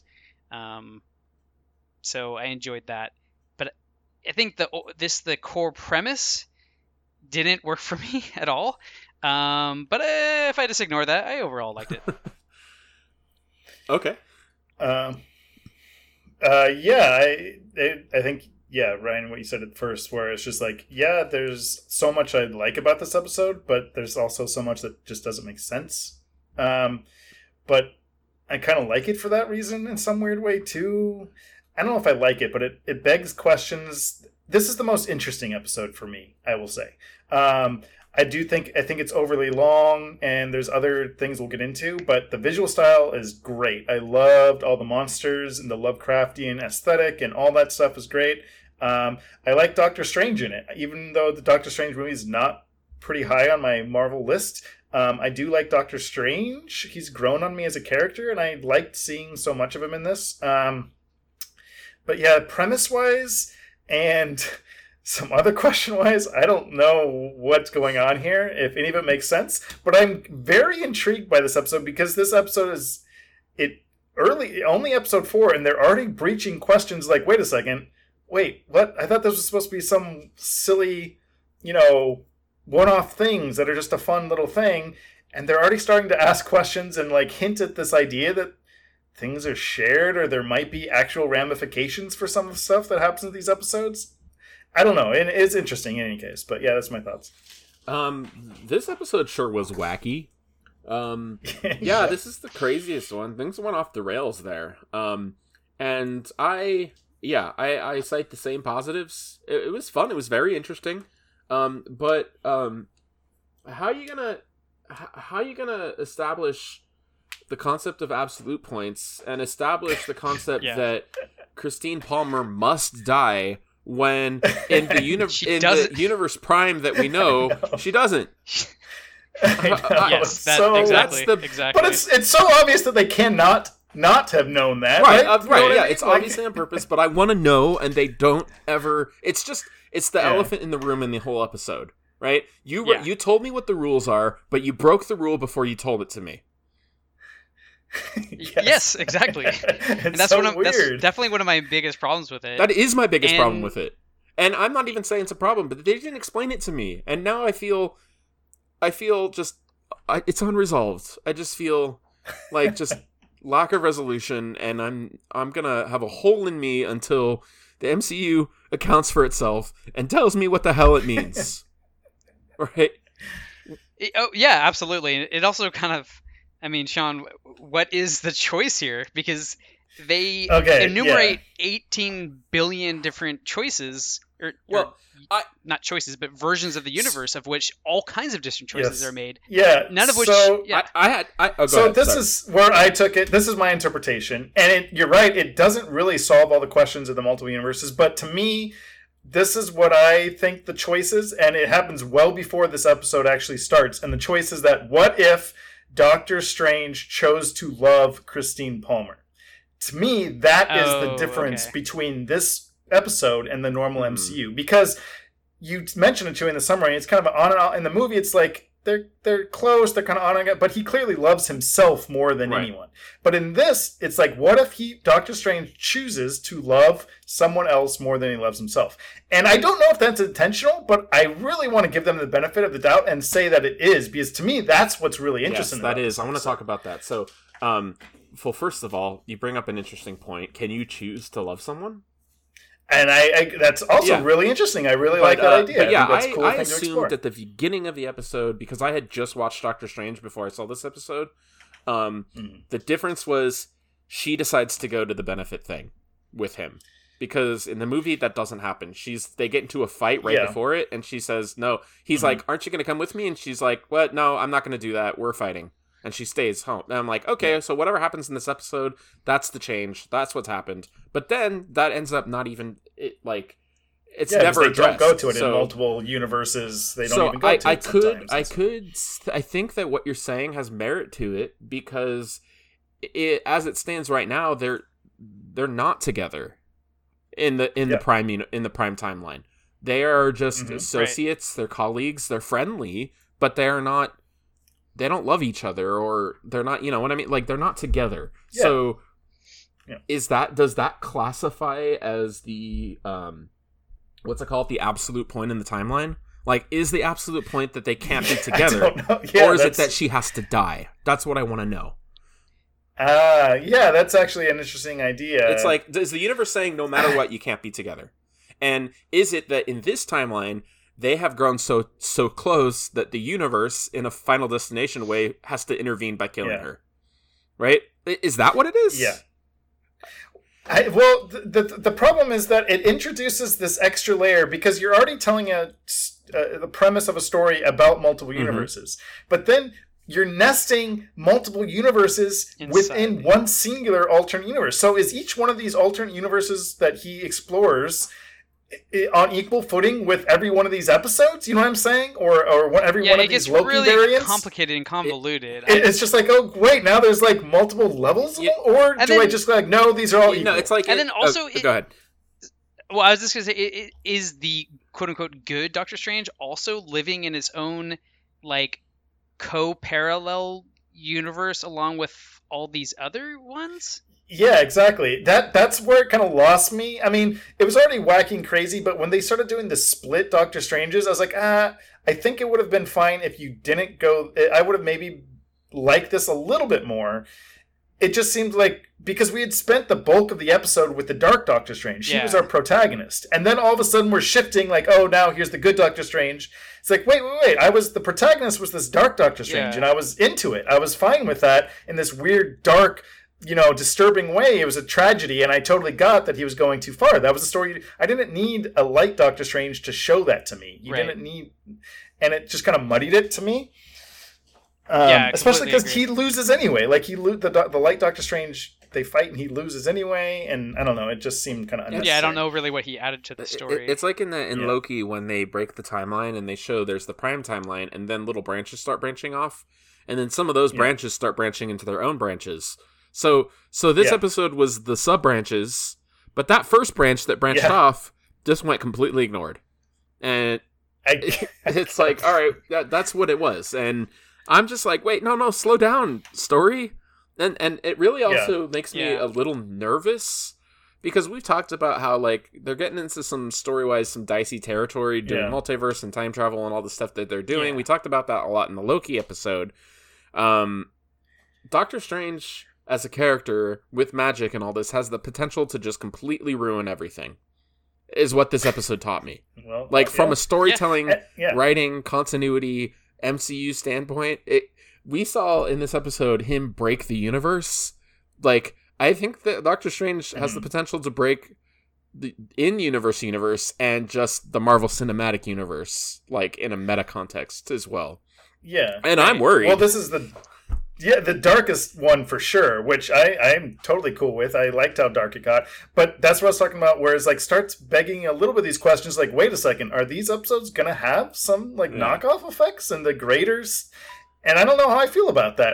It's not purely like I don't want that, but I also don't know if I want, like, I don't know. It's just like, oh, this is kind of, wait a second here. Wait, you said it was safe, that they'd explore this safe, and now I'm not so sure. I mean, I need to clarify. When I say it could break the MCU, I'm talking about we could take our MCU that we love and works and all the movies are good and everything fits together, and they could turn it into the X-Men series.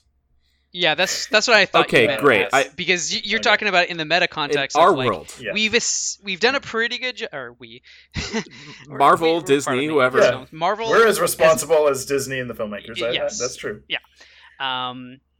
They've done a great job of kind of keeping it wacky, but still under control. Like, again, probably the thing that is canon that's taken things the furthest is the Loki show, right? I think in terms of meta and Matt, to your point, we're about to see Doctor Strange in the Multiverse of Madness, where I'm a little afraid the lid's going to come off that jar, and it's going to...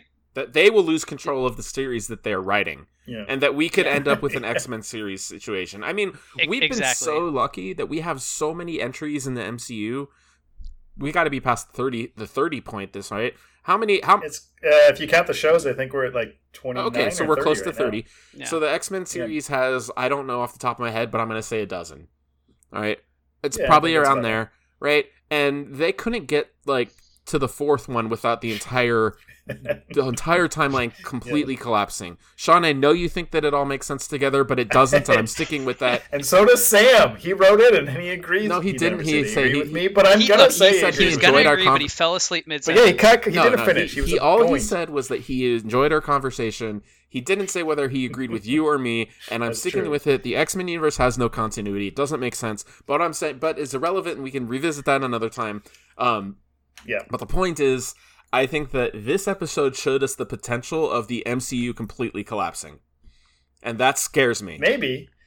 It's scary, but it's also as exciting and because of the same reason. I mean, again, I don't know how. I don't think I'm so positive that I am all aboard on it, but it surprised. Again, this episode surprised me, and I like that. I liked it. Like, okay, I was surprised by this episode in ways I wasn't expecting.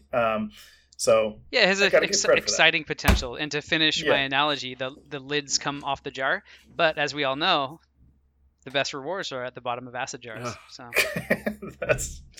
yep. I mean, true. Has anybody ever challenged you on that saying though?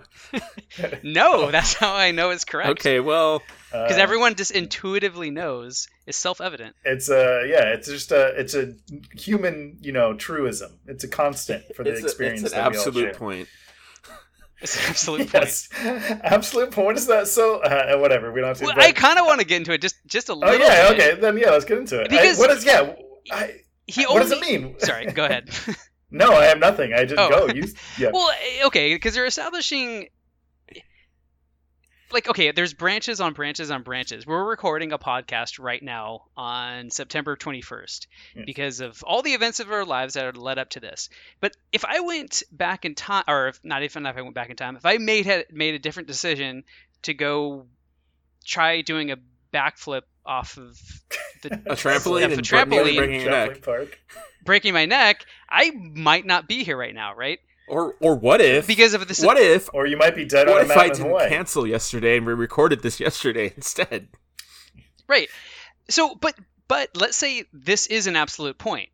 But if I had broken my neck 10 years ago and was now living in Arizona, the gods of Final Destination would suddenly transport me into this condo where I could be recording this podcast.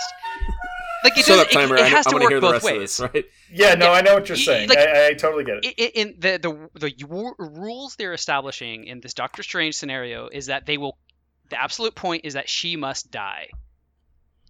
Well, it has to work both ways then. Like he could have gone back a point in time, and which is something he never explored, which is really stupid. If he loved her so much, he would have gone back far enough in time to the point to stop himself from ever meeting her. Yeah. And then now fast forward to the present day where he's going to this gala event. Would she suddenly show up? Like, why am I here? I don't. What's going on? Does she just have a heart attack somewhere in another state, maybe, in the ring, or what? Well, they do. There's a clip of her having a heart. In an alternate, they go out to whatever fast food, and she just has a heart attack. So it could just be like she will just die no matter what. But that just begs the question again. What we're talking about here, why is that? It's not an absolute point because you've already proven that it doesn't have to be an absolute point. Via the canon timeline, yeah. Yeah, so it's just this weird thing that they're fixated on. I kind of get the sense that maybe we could just say this and no one will care. We care. I don't know. We care. Well, but they spent so much screen time on it. No, I know. It just is some. It's also just the time machine. The H.G. Wells classic is just very reminiscent of that intentionally so. Yeah. But anyways, all right, well, we've already passed our timer. We can't talk anymore. And that settles it. I hate this episode. No, I don't hate it, but it's just it's a lot, and to be continued, I guess. We'll see what happens, because this opens up cans of worms, and I don't know what they mean yet. All right, Popcorn Sean. Oh, surprise twist. I am restarting the timer, 15 minutes. Sean, episode 5, take it away. Cool. All right, so this is What If Zombies? Oh my god, I'm glad. Okay, because I thought that when the episode started. That's some deep cut Yum Chunks humor for you there. Yeah, exactly. I think it's still on our YouTube channel, listeners. I don't recommend watching it, but go watch it. Pillow Fightsy. Anyways, What If Zombies? So in this universe, we start in the middle of the zombie apocalypse. Pretty much zombies have already overtaken the world. We just got a few survivors from our happy band of MCU Avenger friends We got like Sharon Carter and Happy and Spider-Man and Hope Van Dyne, a couple others. They're still around. They're trying to survive. They get together and they think Hope found a cure, or there's a base where there's no zombies. They found a place where there's no zombies or something. I don't remember the specifics of how they found that out, but they go to this. They found dry land because there's a tattoo on the back of Spider-Man's back. Anyways, that's not true. That doesn't happen. Kevin Costner drinks his own pee. Clock is ticking. Don't talk about Waterworld. Anyways, they get to this base and they find that Vision has been shielding the zombies from attacking, and he's also found a cure to reverse the zombies. And there is Scott Lang, who is in a head in a jar. He's no longer a zombie. But he's also been keeping Wanda in the state of death, zombie state, because he can't cure her because she's too powerful or something. And all hell breaks loose. She escapes, and most of them kind of die except for Bruce Banner and Spider-Man and someone else. I don't know. Oh, yeah, Scott. And they go to find any remnant of society or civilization to help, I think, Wakanda. There was a word that Wakanda might still be fine. And that's kind of where the episode ends. Oh, you find out, too, that the reason they're zombies is because when Janet Van Dyne went to the metaverse, she became a zombie. And that's why they're zombies, I guess. I think that's about it. You left out the ending because I'm looking at it. The reason why Vision could cure people was because of his Mind Stone. And they go to Wakanda because they have that technology to broadcast his Mind Stone worldwide. Right. But then they run into zombie Thanos, who has a completed Infinity Gauntlet somehow. Yep. I don't remember that last sentence. Oh, it was it was a mid-credit scene. So I remember saying that. Oh, there's an end credit scene of this episode. I watched after the credits, and there was no end credits. I distinctly remember watching. But Ryan, do you remember that scene? Oh yeah, absolutely. It didn't make any sense. That's how I remember. How did I miss it? I think Disney played the wrong credits or something for me. I want to refund Disney because I swear I remember reading oh, make sure you stay after the credits for this episode. And I was like, okay, I will. And then it goes, and then nothing happened. Then it starts playing the foreign language credits, for the people who really want to watch everything. I was like, okay, maybe it's after this. It wasn't. I didn't see anything. Anyways, it doesn't matter. That's weird. That's a zombies episode. So that's what happens. They go to Wakanda to broadcast the Mind Stone worldwide to stop the plague, but then they see zombie Thanos with the Infinity Gauntlet, and then then it cuts to black. So okay, I missed that last bit somehow. Okay, irrelevant. So my question is, does the zombie understand how to operate the Infinity Gauntlet? Zombies don't know how to snap, so it's a moot point. I mean, he doesn't have to snap. That's there goes my zombie remake of West Side Story. Then it could be anything that caused. But do zombies have any sort of enough conscious thought to want anything to happen, other than to eat or whatever? I don't know. What do we think of these zombies? Yeah, well, okay, so I'll say this. I actually like this episode a lot. It was the most fun episode, again, because all the characters and the wackiness. This was by far the wackiest, funnest episode. It's not my favorite, maybe, but there's just so much to like with the characters interacting, and I don't know. I had read the What If Zombies, the actual Marvel, or the actual comic, years ago. This was not as dark as that, or I guess not as grotesquely, viscerally as dark. But anyways, that's my take on this episode. I thought this was the silliest episode. Yeah, that's true. And because of that, it's hard for me to kind of even have a serious conversation about it to the level that we had the other ones. Because their their little Left 4 Dead crew was such a strange combination of characters. Yeah. So it was just it was just fun. Just felt like they were just having fun with this one. And the thing that really set it over the top for me was Scott Lang's head in a jar, like Futurama. Yes, that was my favorite part. It was just Futurama. Yes. When I saw that, his Wingardium Leviosa line, beautiful. Oh, yeah. At that point, I was like, okay, I'm checking out. Not in a bad way, but I'm like, all right, this is just pure camp. Whatever. Okay, fine. And it kind of can't. In my mind, I'm having a hard time elevating it beyond that. It's just it's just silly. It's just really silly. You know, you got the Cloak as a character, basically. Right, yeah. Even, like, yeah, this is just, I don't know.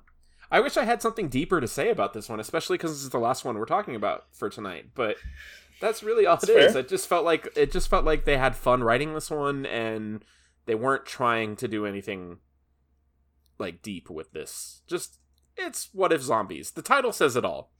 Right, they didn't even try with the title. They're just like, just What If Zombies? They even gave the interrobangs. So, I'm glad they didn't try to do anything extra special with this one, and they just said, we're just gonna have a good old fun time, and we're gonna pick a random assortment of characters that never get to interact with each other really, and see what happens. Let's just see what happens when we put these together.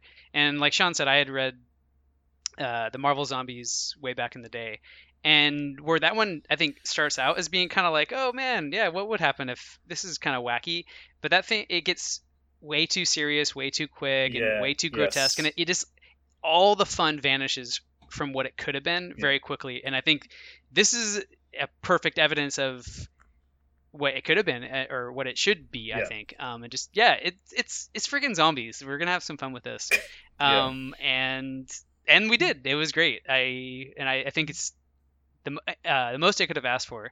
And actually, what I liked this is less 28 Days Later and more Zombieland. Yes. And there's obviously zombie movies and stuff have been kind of beaten to death, as evidenced by the 27 seasons of Walking Dead.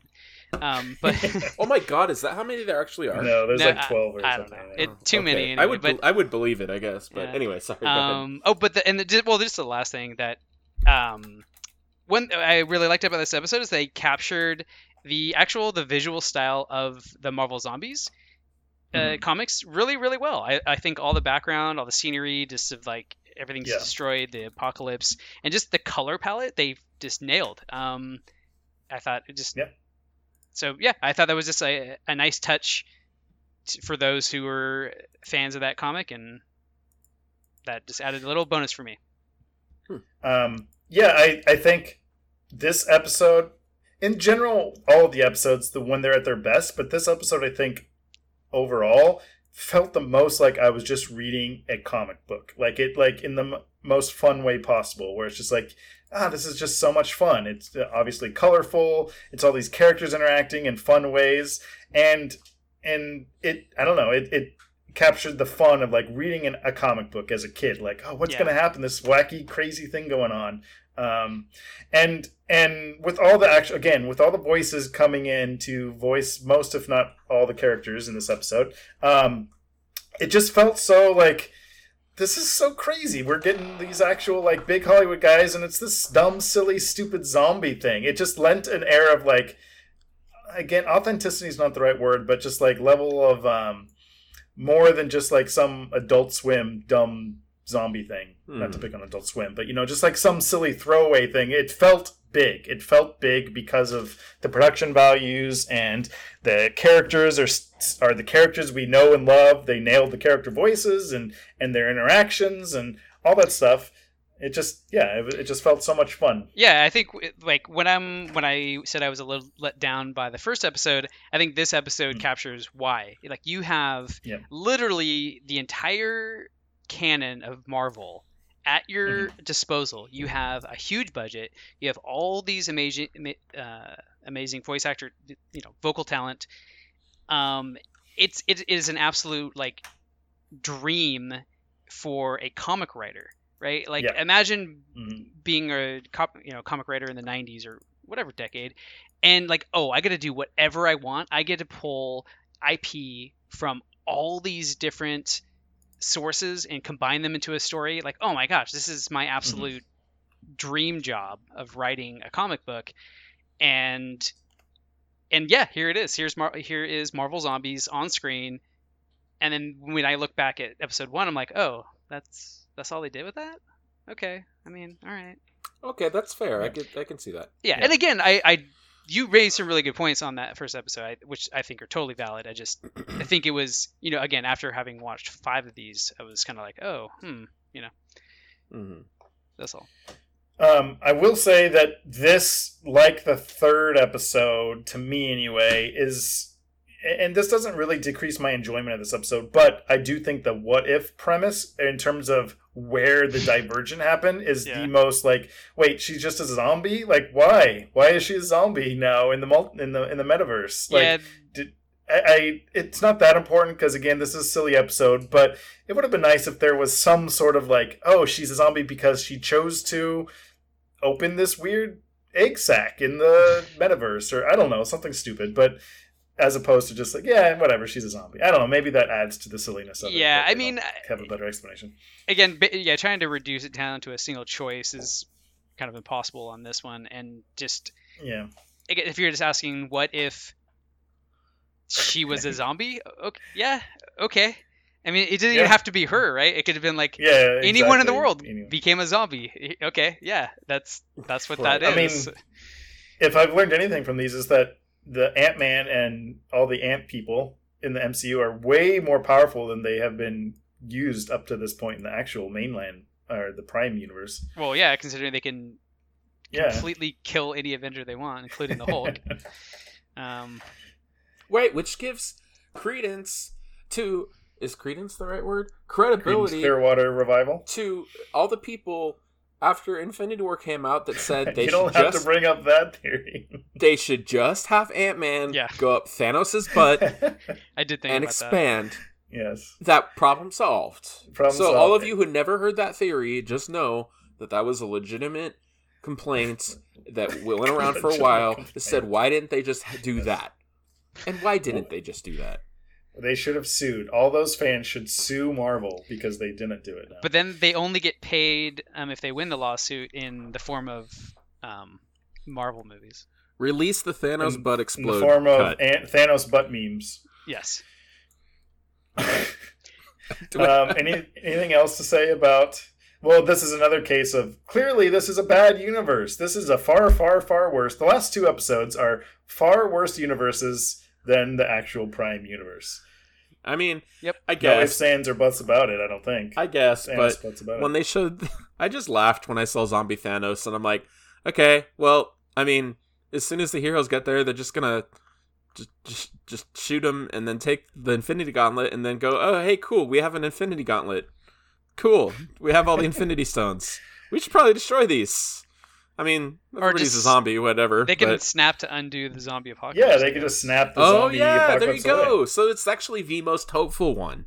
Yeah, so that's what, Sure. I think that was maybe their way of saying, hey, It's not they'll all figure bad. this out. It's going to be okay. Okay, so this was proof that... So after watching that episode, I even texted a friend and said, like, so... I guess the next episode is going to be, it's like a to be continued. That's interesting. They're doing a to be continued in these what if shows. And the next episode is going to be the continuation of this because I didn't see the ending. And it just was them flying to Wakanda. And it seems so open-ended even for this format. I'm like, oh, I guess there's going to be more. Why did they not show me the ending? I'm really gypped. Sean, this is just like you missing the intro to Jungle Cruise. Like, I know. It happened, okay? You blocked it out from your memory. Because I would remember Thanos as a zombie. I know if I saw Thanos as a zombie, I would remember it. And it's not in my brain. Sean got so angry at seeing zombie Thanos that he threw a fit, tripped, hit his head, and doesn't remember it now. I was repressing I'm it. actually in an insane asylum right now. This is all a figment of my imagination. Yeah, what if, Sean? Yeah. Oh, little point here. Wikipedia says that it's a nearly complete Infinity Gauntlet. Which, Sean, when you go back and watch it for the first time, apparently, you can see. Confirm. I thought it was a complete Infinity Gauntlet. I thought it was too, but that's what they said. So, Sean, you have to confirm that. Okay. I wonder what's missing. Oh, it would be the Mind Stone. That's it. It would be Mind Stone. Never mind. We answered our own question. Okay. Well, now none of us need to go back and watch that scene. Sean, you're off the hook, so we don't have to. Oh, perfect. Ant-Man's friends are here. All right. Okay. Oh, wait. Well, there we go. That's the first 5 episodes of What If. I thought this was a 10-episode series, but you're saying it's 9? Yeah, I thought it was too, but I was looking up and it says, what I'm looking at, it says 9-episode series. So. All right. Well, cool. Well, as of this recording, episode 6 is out, but we'll go ahead and save that for when we'll do 6, 7, 8, and 9 once the season is completed. I have a feeling this could be one that gets another season, but we'll see. Yeah, I mean, if it's these, why not, right? Like, that could be the sequel show. Why not? Why not? Why not? Right? What if? Why not? Well, I don't know if there's any kind of like last kind of like encompassing thoughts here. Just kind of overall, how happy are people with it? Not happy? Is it liking it? Not liking it? This is what I thought it would be, and I'm in general enjoying it. The negatives that I've listed are not large enough for me to kind of knock the show overall. I'm enjoying it a lot. I'm very interested in the possibility, like, okay, so these are all what if scenarios, but as we know, there's a multiverse, so will they establish that these universes are canon? They're just alternate universes from the central timeline, and is it possible that some of these characters can jump timelines and we could see crazy evil Doctor Strange show up in our main timeline or any of this stuff? And that kind of creates a lot of interesting possibilities for the future. So I don't know if they're going to do that or not, or if this is just exploring possibilities and that's it. But I think there's the opportunity for that, and I don't know, it's interesting. But yeah, overall, enjoying it. Enjoying what I'm seeing. I'm looking forward to the last few episodes here. Yeah. What about y'all? Cool. I mean, just to reiterate a little bit what I've already said, just overall, I am a little disappointed in the scope of the questions or I guess answers to the question, what if? But overall, I'm fairly satisfied. I do like I said, I like the art of the show. It has good humor, like most MCU stuff, and just the overall talent behind it all is good. I don't know if I need to see this connected with the main MCU. I could see them bringing in villains. Like I could even see them bringing in the evil Doctor Strange into the main when that's a villain he has to fight. That would actually kind of be a fun thing that I don't know we've seen in the MCU. Like a character has to fight the dark version of themselves. It's a common like trope just in general, but I don't know. I think it could work for Marvel, and I think this would be a good place to pull content from without breaking too many brains. Right. I think that's a good idea. Sean. Overall, I'm enjoying it. I think when it works the best, it is very fun. It is reminding me of reading comic, but more so just I love seeing these characters that I like interacting more. Even if it's not the prime timeline or it's not canon or all whatever that jazz, that doesn't diminish the fun I get to see from the Hulk talking to Paul Rudd in a jar. Like that, just like I can't overstate or understate or not state exactly how the or actor just even amounts, state at this point, or even state apparently how much fun that is, and seeing these characters interact again on other levels. So I do think sometimes the premise and the questions, if I get too heady about it, do maybe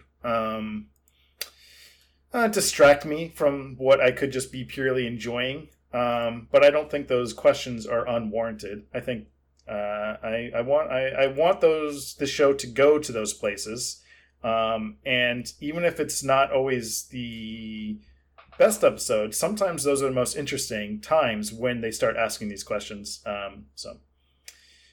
I'm looking forward to the last couple episodes. I'm curious what they haven't touched yet, what realms of the MCU they haven't touched so I feel like I know the next episode is about Iron Man and Killmonger, but I think they haven't really done anything about Captain Marvel. I feel like there could be a Captain Marvel themed or around her character in that world. And also, do you think they'll do a Shang-Chi? I feel like they could do a Shang-Chi. I think so. I would actually really like to see that. They could have produced that. Well, I mean, they would have been writing and producing Shang-Chi at the same time. If they were smart and they had their ducks in a row, which they often do in the MCU, I could see that kind of being a cool tie-in to everything, having a Shang-Chi episode. I was kind of hoping, and maybe just you guys can correct me where I'm wrong here, but that this would be an opportunity to integrate some of the kind of more outstanding MCU Marvel properties like X-Men, Oh, sure. like Daredevil. Yeah, that would be fun if they did some of the Netflix, the Daredevil and Iron Fist and that stuff. That'd be kind of an interesting kind of backdoor way to like, these guys are still. We might do stuff with these guys. Yeah, and they don't necessarily need to be major players, but I think if I'm remembering correctly, Marvel Zombies included all of the X-Men. Yeah, it did. So, I remember Wolverine as a zombie. So. Yeah. So I guess yeah, they could do that. I guess I want to see. I just because these are some of my favorites, so I would like to see a Spider-Man centric episode with all those characters. I would love to see all the high school drama doing that kind of stuff, because that's kind of why I like those movies. And they've already done a lot of stuff with Ant-Man characters, but I don't care. I love the Ant-Man movies, so I would love to see one center around their universe a little bit more, around their world. So yeah, I don't know. Who knows what direction they're going to go. They can go anyway. So yeah, I'm looking forward to it. Cool. All right, I was going to pose one last question, unless there's anything else you guys wanted to pose away. I was just gonna have us rank. What's our ranking of the existing episodes so far? I don't think 5 is too many to ask. Okay. All right. Let's see. Okay, just give me a minute. All right. Let's see. I would say that my favorite one is probably Zombies. Then I would say probably Captain Carter. Mm-hmm. And then I would say the last 3 are hard to rank because I have lots of positives and negatives for both of them. I would say T'Challa is Star-Lord, and then I would say Murder Mystery and Doctor Strange are probably tied for last, I think. Okay. Yeah. Interesting. All right. What about Interesting. someone else? I got mine.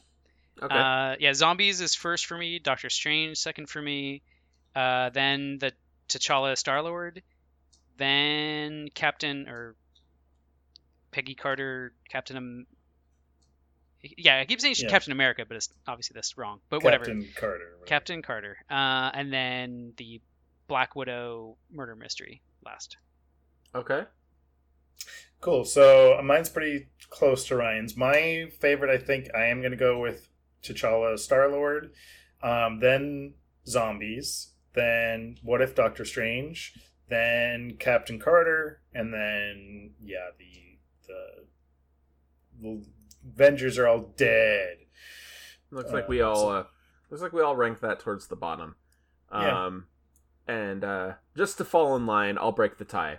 I'll say that Doctor Strange was my 4th on the list, and the Murder Mystery was the last one. All right. Okay. Cool.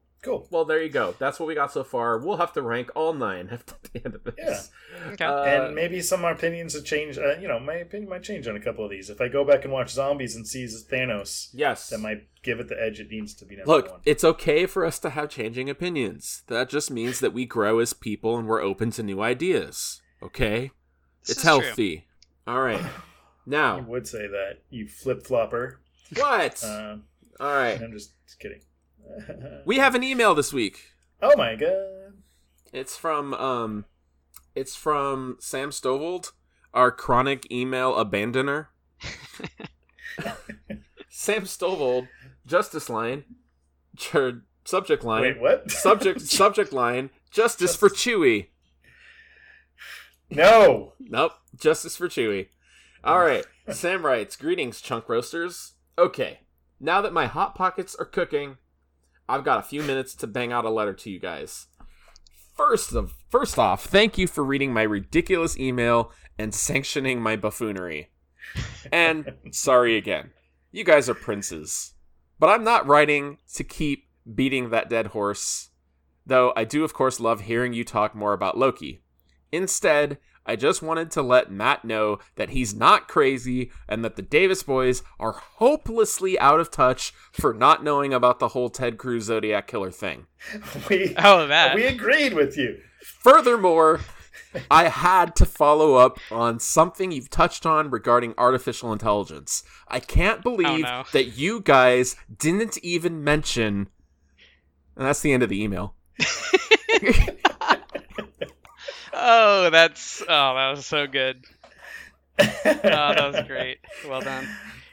Perfect. Yeah. Actually, I've thought about more about my my whole AI rant before. We don't need to get back into it, but no, we don't. At some future date, I want to. If you want us to hear us get back into it, listeners, send us an email. Hear Ryan rant about AI for another hour. Yumchunks at gmail.com. Write us whatever you want, because it's clear, we will read whatever it is that you send us. Yeah, It's the children who are out of touch. It's the children who are wrong. Yes, exactly. Well, okay.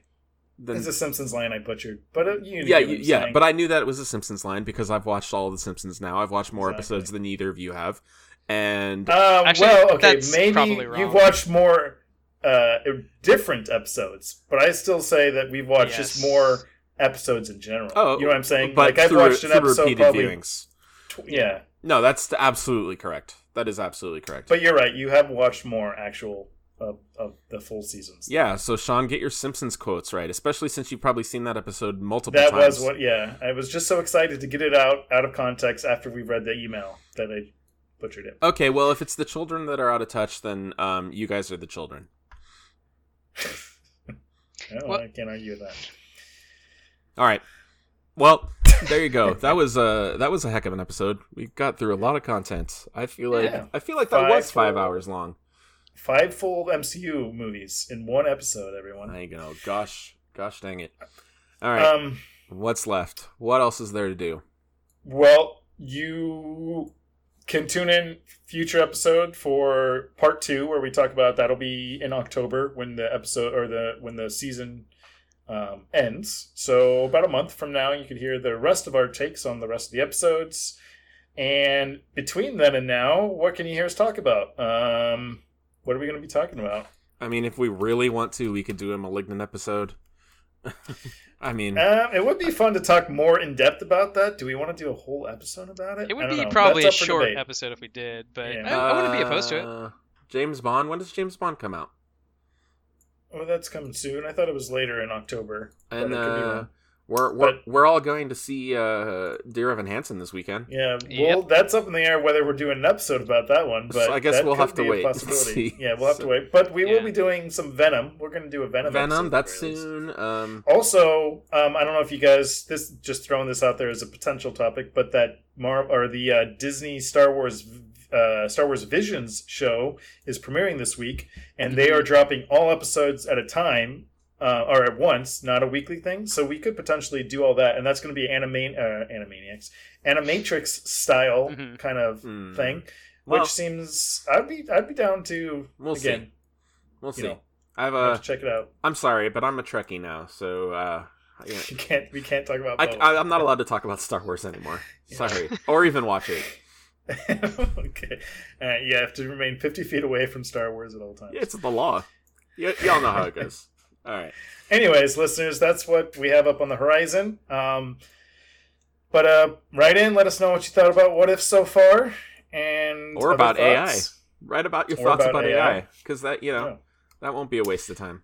All right. Instigate another conversation from Ryan about his thoughts on AI. All right, Sean. What if we just ended the episode right now? Just cut to static. What if we did that? I don't know. Is that the prime timeline, or is that?